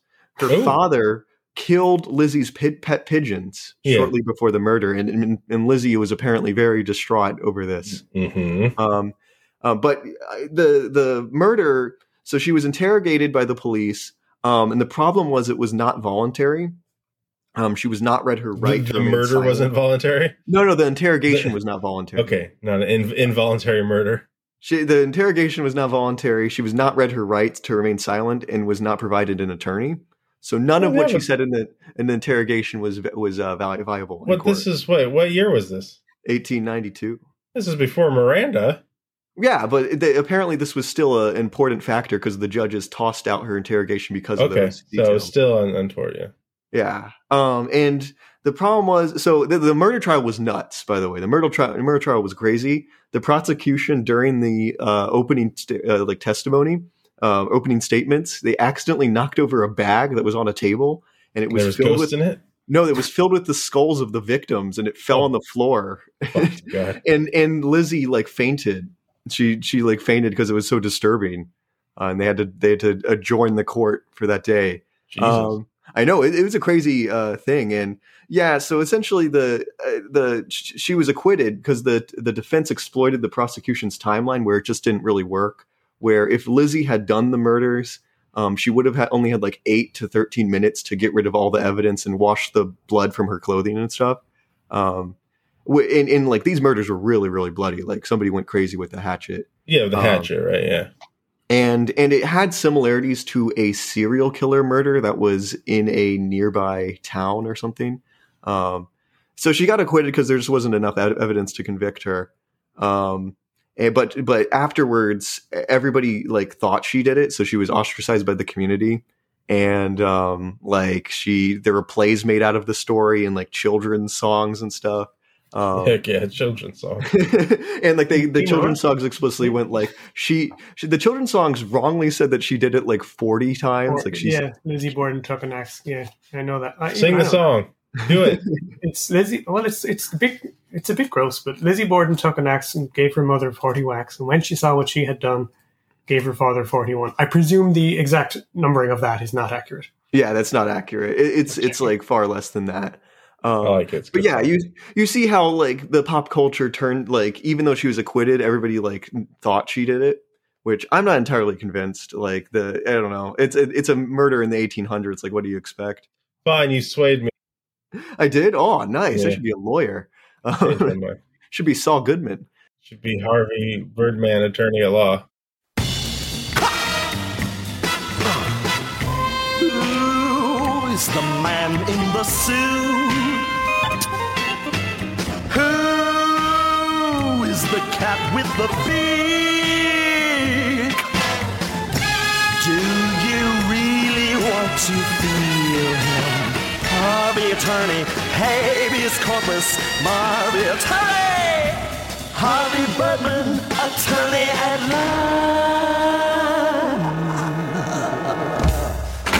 law. How curious that a ghost haunting would happen in a house already notorious for such a lurid story, and not just in a random house where like an old person died in their sleep. Right. Well, here's the thing. So Monster Quest. Leanne bought the house and turned it into a bed and breakfast, and I kind of think it's a little messed up. But she kind of like exploited the murder site by turning it into like a tourist attraction. So you can go to their website, right? Mm-hmm. And they have a gift shop. Yeah. You can buy a bloody axe at the gift shop. You can. That's messed up. I did not know that. That's like, not great. People died, so it's $30, and you can buy bloody axe, and you can buy a creepy doll, and you can buy a teddy bear with an axe that says Lizzie Borden House Teddy Bear. It's $20. They have 999 in stock currently. Oh my god, 999 in stock! Like, holy crap! In one of the rooms where there's a grand piano and there's like sheet music beside it, and there's some tune that was popular at the time, and it's called something like "You Can't Chop Up Your Parents in Massachusetts." Yeah. And it's like this is bigger than just the house. You know, like all over the world, places where something famous and tragic happened becomes a place for tourists, and you can go and see it. But the way in which you present it, you know, there's a variety of different ways of presenting it. Well, so here's the thing with the Lizzie Borden house is that according to Monster Quest and Leanne, it was haunted by the 2 murder victims. And I think they implied that Lizzie also haunts the house. And like 2 other children who were unconnected to the... Yes, it was 2 children that died next door. Yes. Apparently their ghosts are haunting it. And then the funniest one was a caretaker named Michael who died years later in Connecticut in like a completely different state, apparently also haunts this house. Okay, so ghosts... And by the way, Lizzie Borden died in a completely different house. She did not die in this house. So ghosts can move to houses, but they choose a house to stay in, and they congregate as together. Ghosts move in packs. Ghosts can haunt houses in a completely different state, Miles. They can cross like rivers and valleys to. So are ghosts Animalia? I think they're Homo sapiens. Homo sapiens ghostia. Yeah, because they're an evolved trait then, right? So like humans evolved the ability to create ghosts. So they're animals. The ghost gene. Anyways, so that's like the I'm main sorry, you guys crux. hate me. I'm sorry. The main crux of this episode is the Lizzie Borden house. But there's other stuff where they took, so ghosts are allegedly caught on camera. There was a Vatican video, the video taken in, I think, St. Peter's Basilica. That one's real. Of a yellow rag floating in the sky. Apparition. Sorry, we'll get to that. And then there was one in, this was my favorite, Parmar, Ohio, at a gas station. Blue ghost. Blue ghost flew out in front of the camera. And blue ghost from Pac-Man. And attacked a person doing their gas. It didn't attack them. The person doing their gas didn't even notice it happened. I wish they were attacked. That'd be fucking rad. It's almost as if it was something really small was in front of the camera and flying around. I watched a documentary once where a person received oral sex from a ghost. I think that was Ghostbusters. I thought that was a documentary. Trey, isn't there a point, speaking of Ghostbusters, isn't there a point at which they call the creature like a full-blown apparition? Yes. Direct Ghostbusters terminology. Like that film has affected or infected this whole field where like stuff that they made up to try and sound scientific but also be silly and funny is now being presented straight. Well, Dan Aykroyd wasn't being funny. That's true, and he full-blown believes that stuff. True. The gas station one was interesting where they said the reason why a ghost would be at the gas station is because allegedly it's built on a Native American burial ground. Which, oh man, it's hot, sweet, white cliche, that is. Jesus, come on. Well, that's the thing is like there's been humans around for so long, like almost everywhere is like a burial ground. Yeah, like, right? I mean, the whole culture of people lived here for 1,000 years.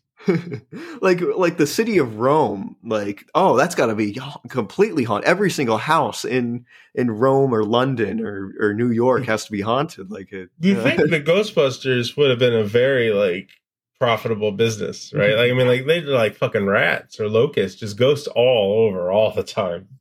Yeah.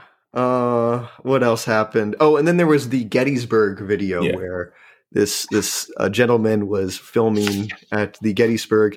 For non-Americans, Gettysburg was it the bloodiest battle in American history? Is that what it's called? Second. Oh, what's the first? Antietam. Antietam. You're right. Oh, I need to check up on my history. During the Civil War, Confederacy versus Union, a lot of people died, and 8,000 people. 8,000 people, and Monster Quest says that the ghosts of the soldiers are still haunting the battlefield. And pretty popular ghost spot. Yeah. Okay, so that's what we're looking for, right? We're looking for old people that live in old houses that didn't live there until people bought the houses. We're looking for blue things at gas stations that were not seen except by cameras. We're looking for floating yellow things in the Vatican. We're looking for voices that people hear on bad recording equipment. And we're looking for white blurry things in Gettysburg. Right. Okay. And an interesting note is, so in the Lizzie Borden house, there's a lot of haunting events. And remember that guy who was sitting on the edge of the bed and his legs lifted up? It's pretty scary. It's so rubbish. He says that they lifted up involuntarily as if some other force did it, and the video is so rubbish. It's just it's lifting his legs up. I love the reenactment for that segment because it looks like it's clearly not a person's actual legs. It looks like they put stuffing inside a pair of jeans. You gotta get the prop legs out here. The prop legs out, and they bend to a grotesque degree where they're the knees are almost bending forward. Okay, so this is all part of our search. So we go on the Monster Quest searches for answers, right? And what do we do to try to find this thing? So the main thing is the Lizzie Borden house. So let's start with that. What does the crack team at Monster Quest do to prove that there are ghosts in this house? For the Lizzie Borden house, we have two paranormal and investigators, Dave Manganelli and Al Rubert. And they go to the house with infrared cameras, EVP, which stands for electronic voice phenomena. They try to, which is a ghost essentially speaking, apparently. And they go into the house and do like a one night stay there and see if any haunting happens. Okay. Yeah. And then the plan is you sleep and you get woken up by a ghost, maybe, or I was thinking about Ghost Adventures because I watched a lot of Ghost Adventures. It's my guilty pleasure of mine with Zach Baggins, and that's what they do. The worst of all the Baggins. He could never take the ring to Mordor.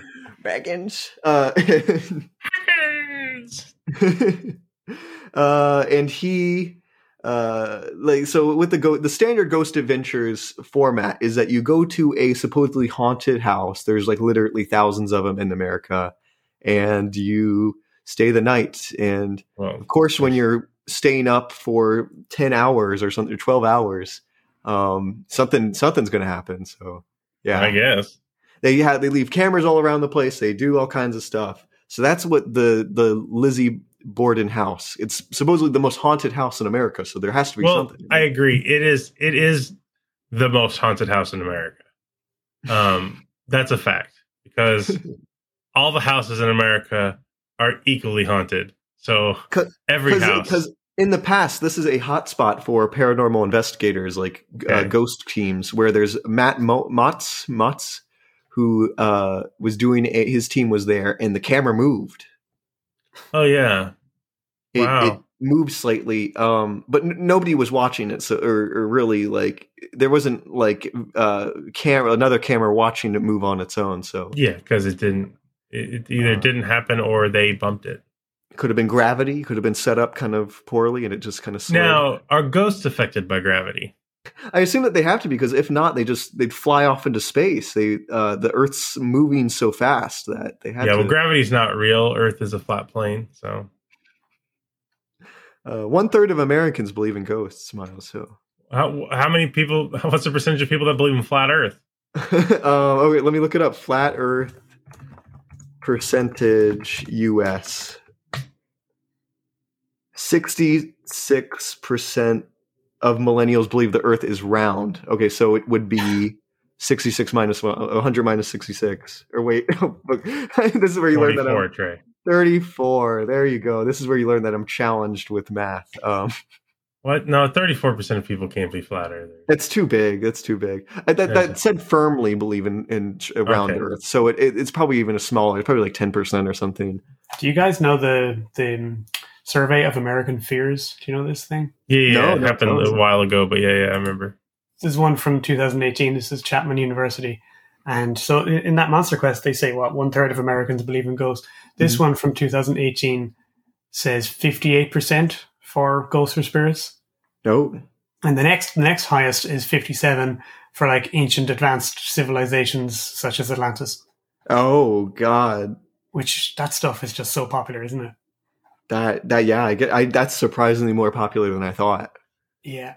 Would you have guessed that Ghost is the highest single one here? Ghost I expected would be higher. I grew up in a Christian household and like with Christian neighbors and stuff, so like Ghost is kind of like a given. Right. What's the Christian explanation for ghosts? Yeah, is it that common? See, I don't mean to out my family. My family believes in witches. My family believes Christians in believe in witches for sure.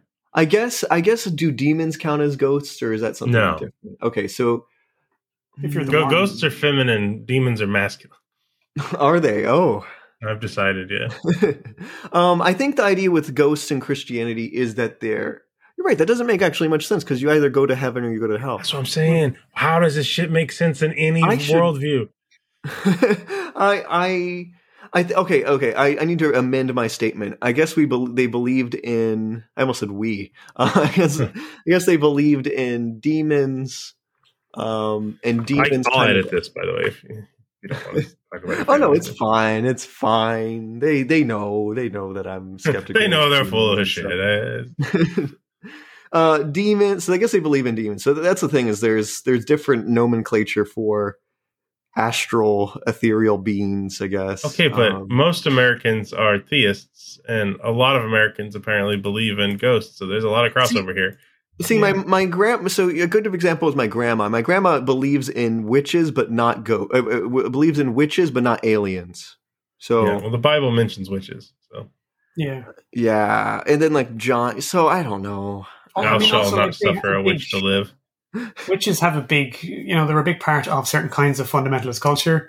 Whereas, they don't have any opinion on aliens, do they? I mean, really. My grandma thinks aliens are, quote, ridiculous. So there we go. I agree. and that I should not give my lock of hair to a witch. So, yeah. Wait, no. So, okay. I talked to my grandma. So I went off to Poland over the summer to do archaeology. And my grandma was specifically told me not to bring a human bone back to the United States. So, like, she thought I was going to smuggle a human bone out of Poland from my dig site.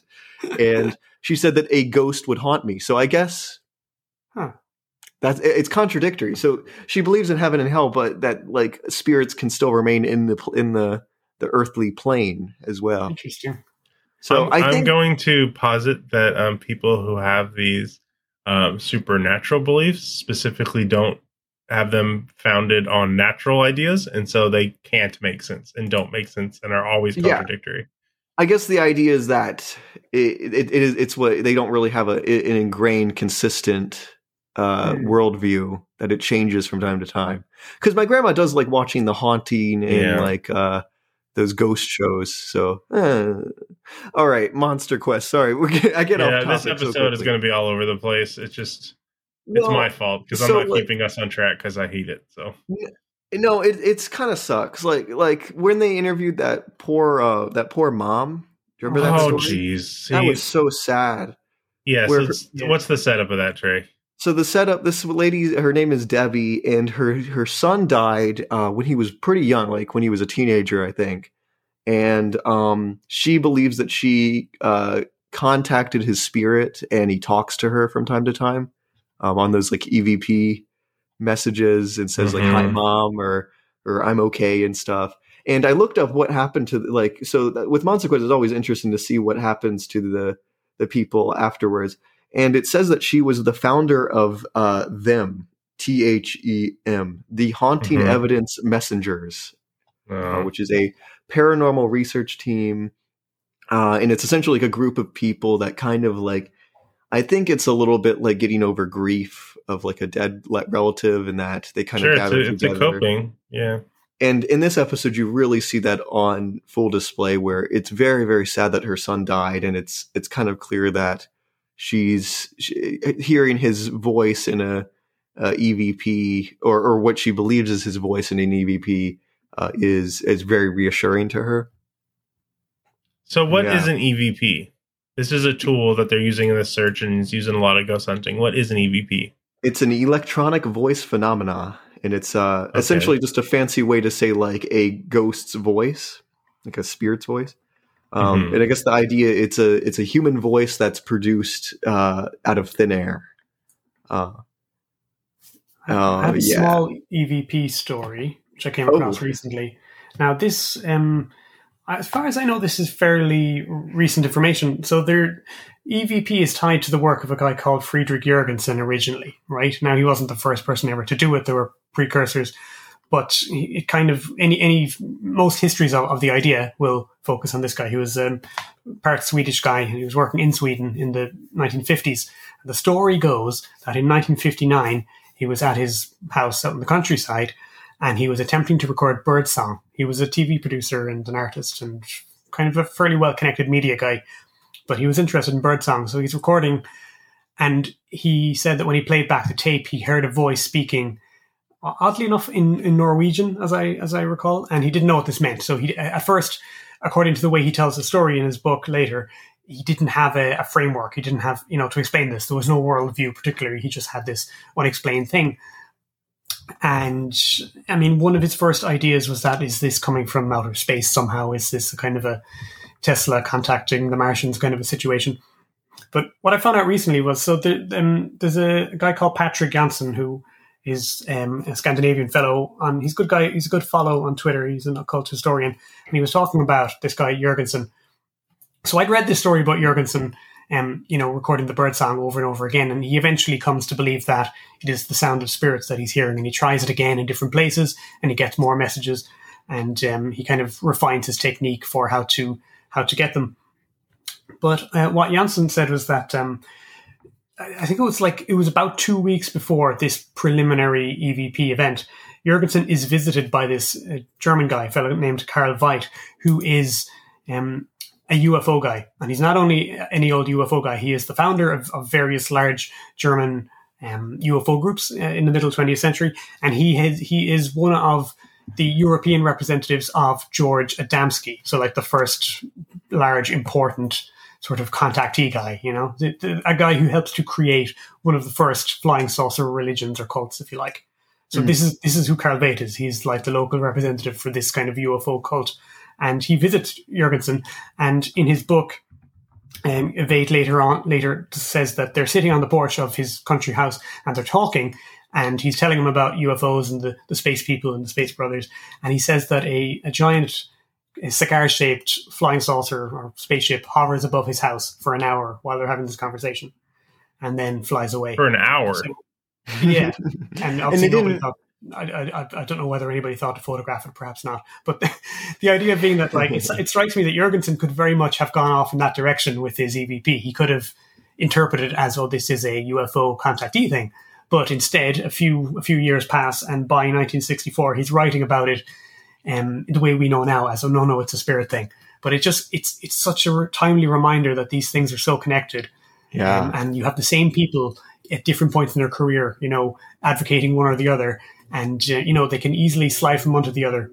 And I mean, Adamski himself, before flying saucers became a thing in 1947, he was peddling New Age or pre-New Age cults. I think he had a group called the Order of Tibet or something out in Palomar in California. And, he was doing all the same shtick. He didn't give it the sci-fi veneer that he did after flying saucers came along. So I was knocked out to see that this kind of pioneer of EVP had such close connections to the world of flying saucers and contactees. So that's yeah. I did not know that. That's not mine. That's not my finding. That's Patrick Janssen. So it's all interconnected, huh? Because I've always heard EVP in like ghost adventure shows and stuff like that, or what's that movie series with the family, the husband wife. Oh, the Warrens? The Warrens, yeah. Did they talk about... I think they do EVPs, well, too. I mean, in real life, they were hardcore Catholics, and they had a demonic interpretation for a lot of this stuff. So to them... Yeah. Do you ever see that film, White Noise? No, what is White Noise? Oh, it's a film from 2005. I think Michael Keaton's in it. And it's about a guy who loses a family member, and they start communicating with him through the static in his radio and stuff like this. So it's a fictional Hollywood take on the EVP situation. Yeah. Well, in this episode, the whole thing with EVPs is that they do the EVPs. So they get a guy named Tim Owen, who they say is a voice recognition expert. And I looked this guy up. He actually helps out with like crime scene stuff. Like he's often in like court to analyze audio footage to confirm like it's a person in the audio. And he was really cool. Where he seemed like a pretty skeptical guy. Like where he was like, I don't really believe in EVPs. Most of the time, it's a lot of white noise that people are just hearing what they want to hear in it. And I can also take this opinion as well. Like when the mother played the audio, she's like, oh, in this audio my son is saying like I love you or something like that. She plays the audio and it's just like shh. It's like it's nonsense. And you feel really bad, but you're like, this poor woman is hearing her poor son's voice and this stuff. Yeah.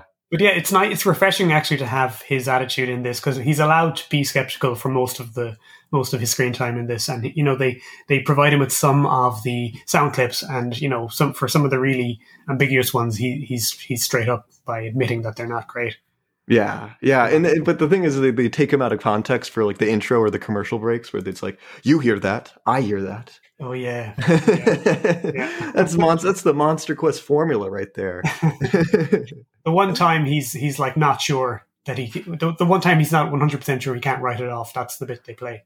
Yes, yeah. Well, that's the thing is, I took notes on what they said about him. They said, let's see, he said he couldn't rule out the paranormal, and I'm like, that's not what he said. That's not what he said. Did you notice the bit where I think it's Al Gruber, one of the paranormal investigator guys, he's explaining the kind of equipment that they use, and while the cameras seem quite sophisticated, they have they have the infrared and everything like that. He said for the EVP, for the audio recording, he said you want really basic old-fashioned tech. You want cassette tapes, basically. And his explanation for it really baffled me, because he says, when you have basic tech, then there's less filters, quote-unquote filters, and that allows, quote, out-of-the-box stuff to get through. Interesting. I missed him saying that. He said, if you have more modern tech, it puts up these barriers that the spirits can't penetrate somehow. He uses one of those 1800s like cameras, the ones that have exposure and stuff on the film. So his analogy is basically like, look, when I take a really clear photo, I don't see the weird blobs that I am telling you are monsters or ghosts or spirits. That's why we have to film in a low quality. Well, at one segment they used a lot of the spirit photographs from like the late 1800s to early 1900s. There's like, those spirit photographs where it's somebody, a human, like a person sitting in front of a picture taking a portrait, and then they'll see like a spirit. But those were way more clear than the ghost pictures we get now. That's what's funny. Like, ghosts used to be far more, they would put on much more of a performance in the past. They would make stuff fly around, they'd play trumpets, they would appear as full torso apparitions in photographs. We can't get them to do that anymore. There was the one picture where it was like a lute or something like that was floating in the air. It was like a guitar at like a table. That was all really common. That was absolutely standard part of, Victorian seance tropes. Ghosts have gotten really kind of lazy. They're very shy now. They're very boisterous back then, and now. Well, like it's watching these guys prowl around the house with these like pieces of equipment.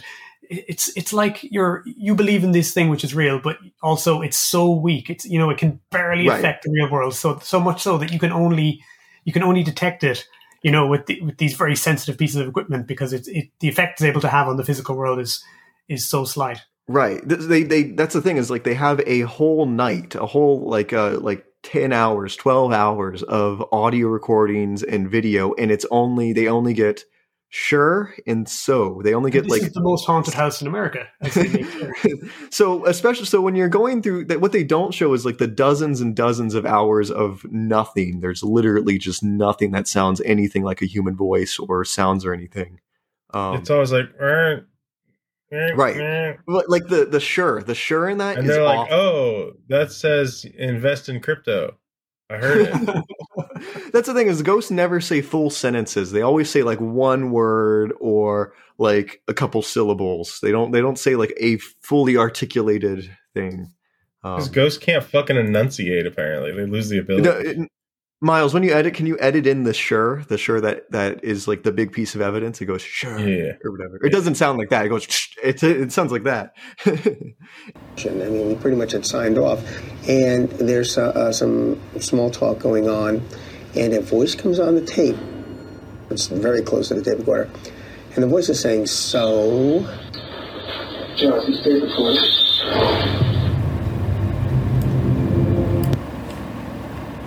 And Tom, give the show some credit, I suppose, if you have to. Like, assuming that is not, a bit of trickery, like assuming that it's legitimate and honest, it's an odd sound. I don't know what it is.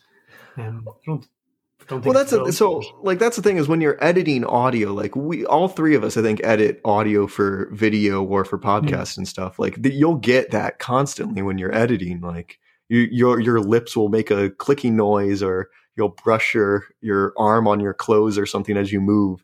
Like it's just background noise, and it's not. And the thing is humans are so used to identifying words or phrases and stuff in our daily lives that we'll hear it if we really, really want to hear it in complete, like in natural phenomena or in nothing. Yeah. It's just audio pareidolia. Yeah. The Blue Ghost. We go to the Blue Ghost, Trey. What's the Blue Ghost? The Blue Ghost in the gas station is very obviously a bug, and they get this. How did they come to that conclusion? Well, because they get this guy. They get the guy who installed the security camera, and he gets some tweezers and holds up some plastic bugs in front of the camera. And it's like an exact match. And then at the end, he says, he couldn't create the fluid movements. And it's like, of course he couldn't, because he's holding a pair of tweezers. When he said, the way that, like, one of the things that is, when you first see that video and it's like this weird blue blob, it looks striking and unusual, if nothing else. But when he says, because of the nature of the camera and it's infrared for, working at night, anything up close to the lens gets turned blue. But oh man.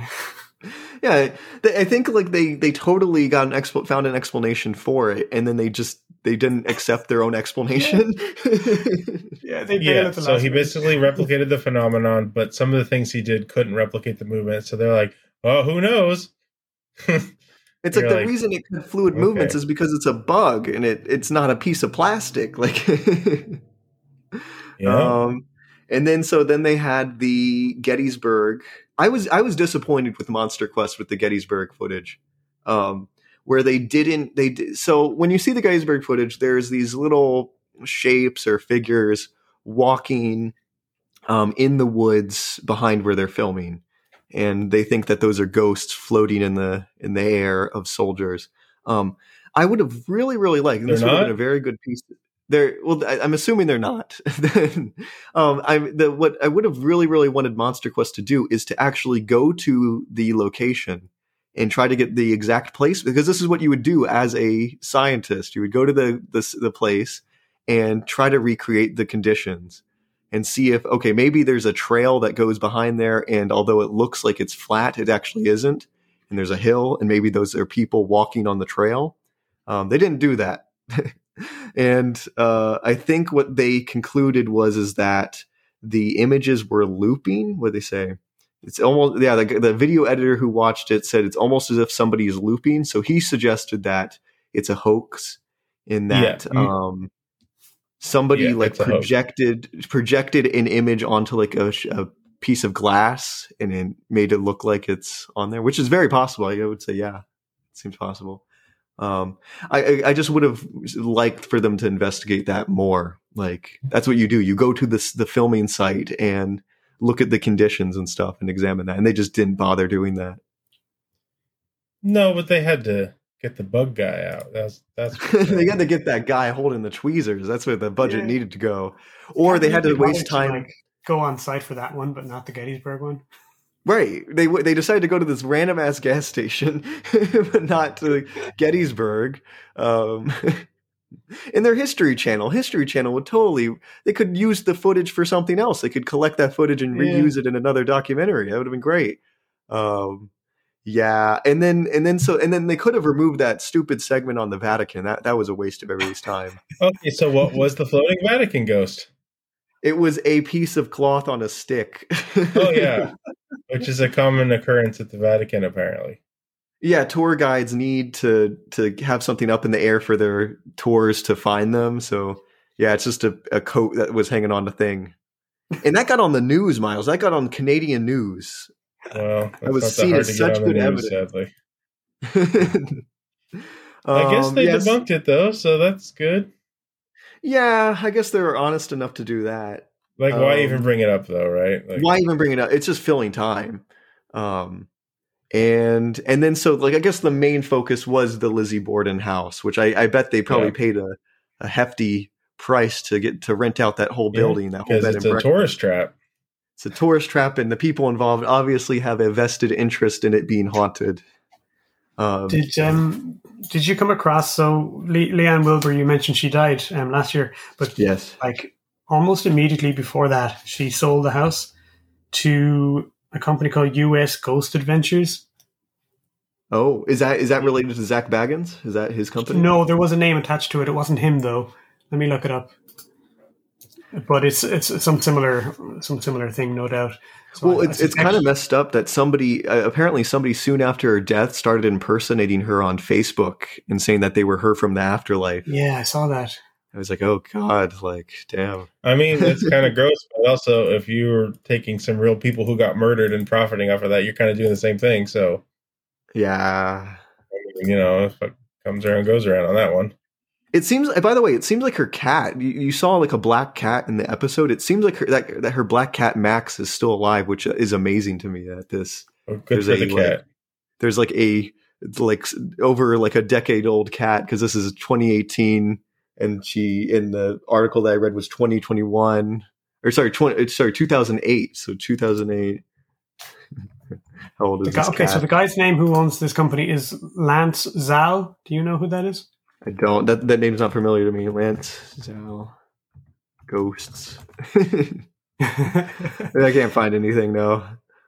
Okay. Anyway, looks like you can expect to see the house featured as some sort of paranormal destination sometime. Oh, right. How exciting. The most, that poor caretaker that died in Connecticut is still lingering around in there. So let me talk about their main findings. Or do you want to talk about their main findings? What do you think? What did you notice what did they claim to have found during the investigation in the house? I think the main thing that they got was those audio clips. Yeah. Which was like 2 words. Sure. And so. Yes, that's right. Yeah. I always wonder what it's like behind the scenes on these shows where, you probably have a mix of people who are true believers and people who are maybe a bit more cynical about it. Mm-hmm. And I wonder whether there's, discussions about how much to push the footage or how much to try and make it sound like, try and make more out of it than really happened. Yeah. I was interested, Miles, to see what Doug had to think, or Doug Hijack had to think of this episode. I messaged him. He had not responded to me yet, though. Oh, dang! Because he didn't feature at all in the episode, and I guess I should have looked for his name in the credits or anything if he was involved in this one in particular. But it seems like the type of thing that he would have not have particularly liked. And then the one thing that I thought was really kind of funny was the toy chest, which Monster Quest claims was blazing hot. But if you actually look at the meter and take the time to, because the meter's in Celsius, I think. But if you actually take the time, so most Americans aren't really familiar with Celsius, but if you take the time to translate it, they go that the thing is blazing hot, and if you look at it, it's actually room temperature. It's like it's not blazing hot. It's just relative to how their meter's set. It was like the hottest area was like 68 degrees Fahrenheit or 20 degrees Celsius, which is literally room temperature. Yeah. Also, I thought ghosts were supposed to be cold. It's interesting that they're able to make things hot as well. Oh, so this comes up in ghost literature. So the theory is that in some cases, at least, they heat up the objects that they touch so like in poltergeist cases, when they throw things across the room, the investigators will often pick them up and say, "Oh, it's hot to the touch," or it's the body temperature or something like that. Huh. Interesting. I can't explain it any more than that. Okay, so like they suck out the temperature in some areas and they just distribute it in others. Maybe it's like the sucking is them gearing up to do something physical, and then when they do something physical, heat is created. Okay. I don't know. Okay. I thought it was interesting at one point that they noticed that the wall was really, really cold, and they said there might be some missing insulation in that wall. That this bed and breakfast is freezing, and like it's going to be miserable for the people staying there. Maybe that's why she had cold fingers on the back of her neck. It's just cold. It's a cold building. They don't have good insulation. So I don't watch a lot of these kind of ghost hunting shows. I know there's loads of them. Mm. I have to imagine this is fairly par for the course with the prowling around the house at night, trying to generate some tension.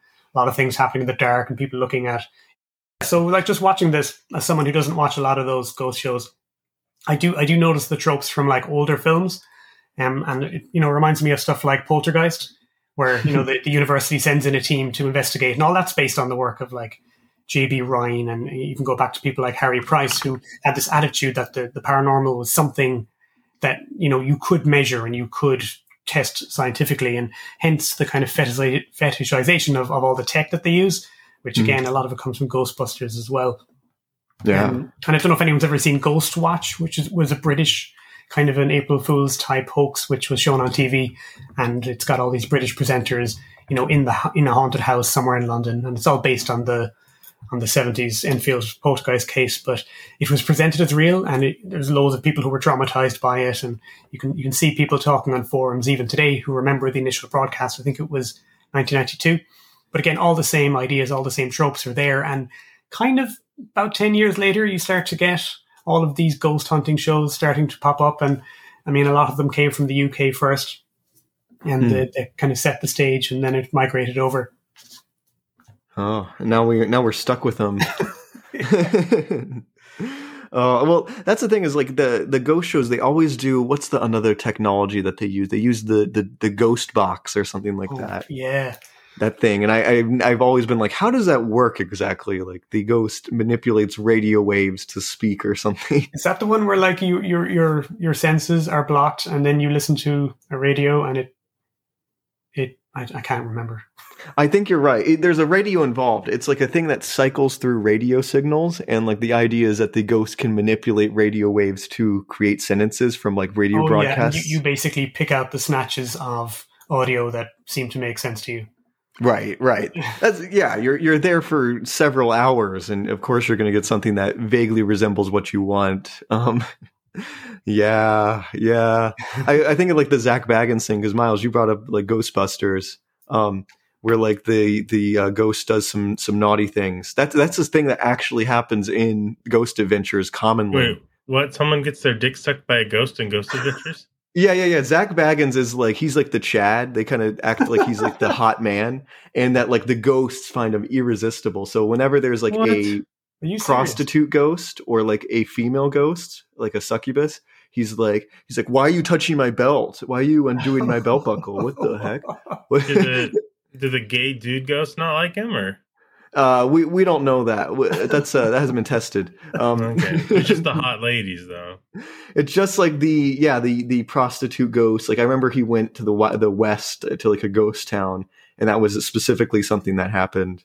He went to the west. Yes, I mean, he went to the past. Like, I mean, no. Like a Wild West town, like a ghost town. An alleged ghost town. So I was like, I live in the West, but it's not. We don't have Arizona or here anymore. And he probably went to someplace near Las Vegas to save on gas. Like, okay. The whole ghost community is fascinating to watch, but at the end of the day, they often got nothing to show for it. Yeah. And this Monster Quest episode was them dipping their toes into that sort of thing where. I guess the best that they had was the So or whatever, which probably was a crew member, if I think so. Okay, so we looked in the house and we didn't find anything. We heard a So maybe, which to that I say so. So what? We didn't get our feet moved. We didn't get our dick sucked. We didn't get our belt buckle unlocked. These poor people who were killed didn't show up. Ghosts are not real. The blue ghost was a bug. Nobody found a ghost. There's no such thing as ghosts. And end of episode, right? Oh yeah, I guess. Yeah. The comments were kind of interesting to read on this one. There was one. So you remember how like they talked about how the video in the Gettysburg battlefield was looping? Yeah. And that's probably obvious evidence that it was a hoax. That they were probably just playing a video on a glass pane, and it's a hoax. It's a fabrication. Yeah. The people in the comments have an explanation of this, Miles. They said that like sometimes the battlefield footage is always fascinating to me. Looping is common in residual hauntings. They do the same thing over and over again. So ghosts tend to do the thing that you would do to fake ghosts. That's cool. Ghosts act like animated GIFs. They're just It's cool when like the real thing behaves identical to the faked version. Yeah, that's awesome. That's awesome. Okay, so let's get to our ratings on this episode. Trey, what do you give it? It's a 2 out of 10. All right, IMDb has it at a 5.8 out of 10. 5.8. That's pretty high for Monster Quest. Yeah, it's not too bad for Monster Quest. I have to say, like the manipulation stuff was pretty bad. Where like they interview people that are obviously pretty biased, and then I guess they got the guy who is a skeptic, so that's good. They do have their little skeptic segments, but like they didn't do the bare minimum. Like essentially all they did was the go to the haunted house, and then all the rest of it was just kind of like, okay, what can we fill the rest of this up with? Yeah. I mean, are ghosts monsters? Should they even be looking for ghosts? We need to talk to Darren Niche again. Are ghosts cryptids? Do they count? Well, yeah, he would have to say yes because they're animalia, according to you. They're on the cryptid wiki, right? They're on the cryptid wiki. Yeah. We had that funny description. Anyway, what do you give? What do you give the ghost episode? I don't know, maybe a 3.5. All right. It's like, there's padding here. They had the one that you can see they put the money into the one, and then they just found some stuff on Canadian news to fill in the rest. Which, we've all had those days, right? I try to ignore Canadian news myself, but especially the last week. I know. Not great. Miles, what do you think about this episode? Did you love it? You loved it. All right. Yeah, I give it a 0. Well, this is our first 0 out of 10, right? Yeah, I give it absolute 0 because ghosts don't exist. They can't exist. They can't be explained. They don't make any sense, and they're boring. And it's just a bunch of dudes who walk around in houses with shitty cameras and shitty audio equipment going, wow, what is that? Did you hear that? Did you see that? But there's nothing to see, and there's nothing to hear, and they just could have got online and played video games with their friends and like normal people, but they decided this was a fun hobby. And they might say, oh, we want to get out of the house. Okay, cool. Go fishing, go hiking, go play a sport, call your mom, go to bed. Don't like dramatize, don't like exploit these gruesome murders. Don't sell axes of a lady who was killed because you think ghosts are real. Learn about science. That's my opinion. Yeah. Not a fan of ghosts. I'm sorry that I torpedoed this episode of the podcast, but I just don't like ghosts. There's one ghost I do like. That's not true. What ghost is that? He's the host with the most. Who's that? He's fucking coast to coast. Oh. It's Space Ghost. Now, if there was a Monster Quest episode about finding Space Ghost, that would be a 10 out of 10. That would be something we could watch. We could hear the testimonials, see this blurry VHS video that we have of him. That would be good. They should have done that. I like Space Ghost, Trey. I've never heard of Space Ghost. I'm looking this up now. Oh my god. I am unaware what Space Book is. Space Ghost, Space Book, Space Ghost. I've seen this Mantis guy somewhere. Like I've seen him in memes, but I have no idea who this is. Zorak? Yeah, Zorak. Yeah, sure. So I thought by Coast to Coast you were talking about Coast to Coast with George Norrie. George Norrie, yeah. No, I'm talking about the real host with the most, and that's Space Ghost. Weird, episode 1966. That's crazy. This is an old show right here. Is it? Yeah. No, you're looking at oh yeah, the time when he was a superhero. I'm talking about the time when he retired as a superhero and was a talk show host. Oh, then when was it? This was in the 90s. This is Space Ghost Coast to Coast, yeah. Wow, I feel so young. So, okay, let me tell you a thing about the 90s. So Adult Swim happened in the 90s, right? And this would just come on late at night. And back then, you didn't have like Twitter or Facebook to go to like say, hey, everyone, did you guys see this thing? Do you know what this is? You were just up late at night, and then this started happening to you. Like, you couldn't figure out what was happening. Like, so we saw like old Hanna-Barbera characters start coming on TV and doing ridiculous stuff. Like, there's Harvey Birdman, attorney at law, and he just is a lawyer. And then all of a sudden, Fred Flintstone's like a mafia boss, or Johnny Quest is on there and they're in a gay love spat. And like the shit just is happening. You're like, what the hell did I just watch? And Space Ghost would interview people, like real people, like Bjork or Tom York or Tommy Wiseau was on there one time. and it's just the weirdest show. And is it like Eric Andre? Is it like the Eric Andre show? Yeah, it's like a precursor to all this kind of humor. Yeah, and this is basically done by like 4 or 5 guys who are working on this show. They just had the old art and they just like table read the stuff and recorded it and put it on TV. And it was just, it was awesome, man. It was a great time to be alive. And I love Space Ghost, #1 ghost, only ghost in my heart. That's the point I'm trying to make here. All right. Wow. I've been educated. Yeah. So, what are some of our comments on this YouTube video we got here for Monster Quest? I had that really interesting one about the looping where they see the obvious evidence that it's fake as evidence that it's real. Yeah. There you go. Here's one. We had a ghost when I was a small child. We had a ghost, like a pet. Oh my God.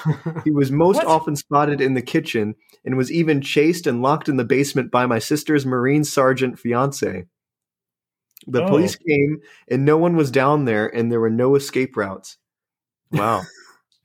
What do you say about that, Miles? That's pretty strong evidence right there. Yeah, my mind's changed. I love the idea that ghosts can be trapped in areas. These like ethereal beings can be closed off. Yeah, because they're a pre-scientific mystical folktale creature. So it got chased, like it got cornered and chased into this basement, but then it disappeared. Yes. Okay. Years ago, when I was 13, I had a bad dream. I think the thing came into my dreams. Woke up sweating buckets and saw a shadow in the corner of the room. I knew something was there, so I got scared. Hurried up and pulled the blankets over my head and tightly folded the blanket around me. In less than 5 seconds, I felt someone's knees knelt on my bed and tried to lift the blankets off me. I was singing church songs in my head, hoping it would go away. God must have heard because the thing I saw was electric blue sparks flying, and that thing was gone. The last thing I saw was electric blue sparks flying. Ooh, this is the ghost of Electra Blue Light Orchestra, obviously. Maybe the courage to jump out of the bed, kitchen, kept the lights on for the rest of the night. Scariest night of my life. That sounds like sleep paralysis to me. That doesn't sound like a creature. It's just a story or sleep paralysis, one of the two. Yeah. Wow. Here we go. Yep. So that's that. Next time on Monster Quest, we go to the Ohio Grassman. Yeah, baby. For over a century, a Bigfoot-type creature has terrified the children of Ohio. Can Monster Quest discover evidence of the legendary Grassman? So, yeah. I'm hoping. That'd be fun. I mean, I feel like we talk about Bigfoot way too much, but I will talk about Bigfoot way more happily than I will ghosts. And maybe the Ohio Grassman is a completely different species and exists. We'll find out. Oh, I want to skip to the one after the giant killer snakes. That sounds exciting. Well, you have to wait, Trey. Oh, God. You have to wait. Bigfoot in New York's this season. Oh, my God. Yeah, he gets a slice of pizza. He goes to Sombreros. Bigfoot takes Manhattan. That's awesome. I'm walking here. You ever see that video? That person's like, oh, yeah, I'm in New York. And they're like filming each other for social media. And then one person in New York's like, shut the fuck up. Oh, my God. It's so funny, dude. Well, anyways, thanks for coming on to our show. Thank you so much. Yeah. Nice. You got any last things you want to say about the Monster Quest or your show or anything like that? My show is on hiatus at the moment. I am working on a potential one-off at some point, but you know how things happen. Life changes, things get in the way, and it'll come out when it's good and ready. Meanwhile, I'm not very active on social media at the moment, but if you reach out, I will probably find out about it. So on Twitter, I'm at Strange Ireland, and on Instagram, I am currently Irish_cryptid_dude. Also, he has a whole bunch of back episodes, so you don't need new ones. Just go listen to all the... I've made all the episodes anyone ever needs to hear. Yeah, they're really good. I like them. I was playing that really bad Jurassic Park, park simulator game. Oh, I know it, yeah. And eating chips and guacamole and just listening to that podcast, and it was a really good day. So. Living the life, folks. Living the life. Yeah.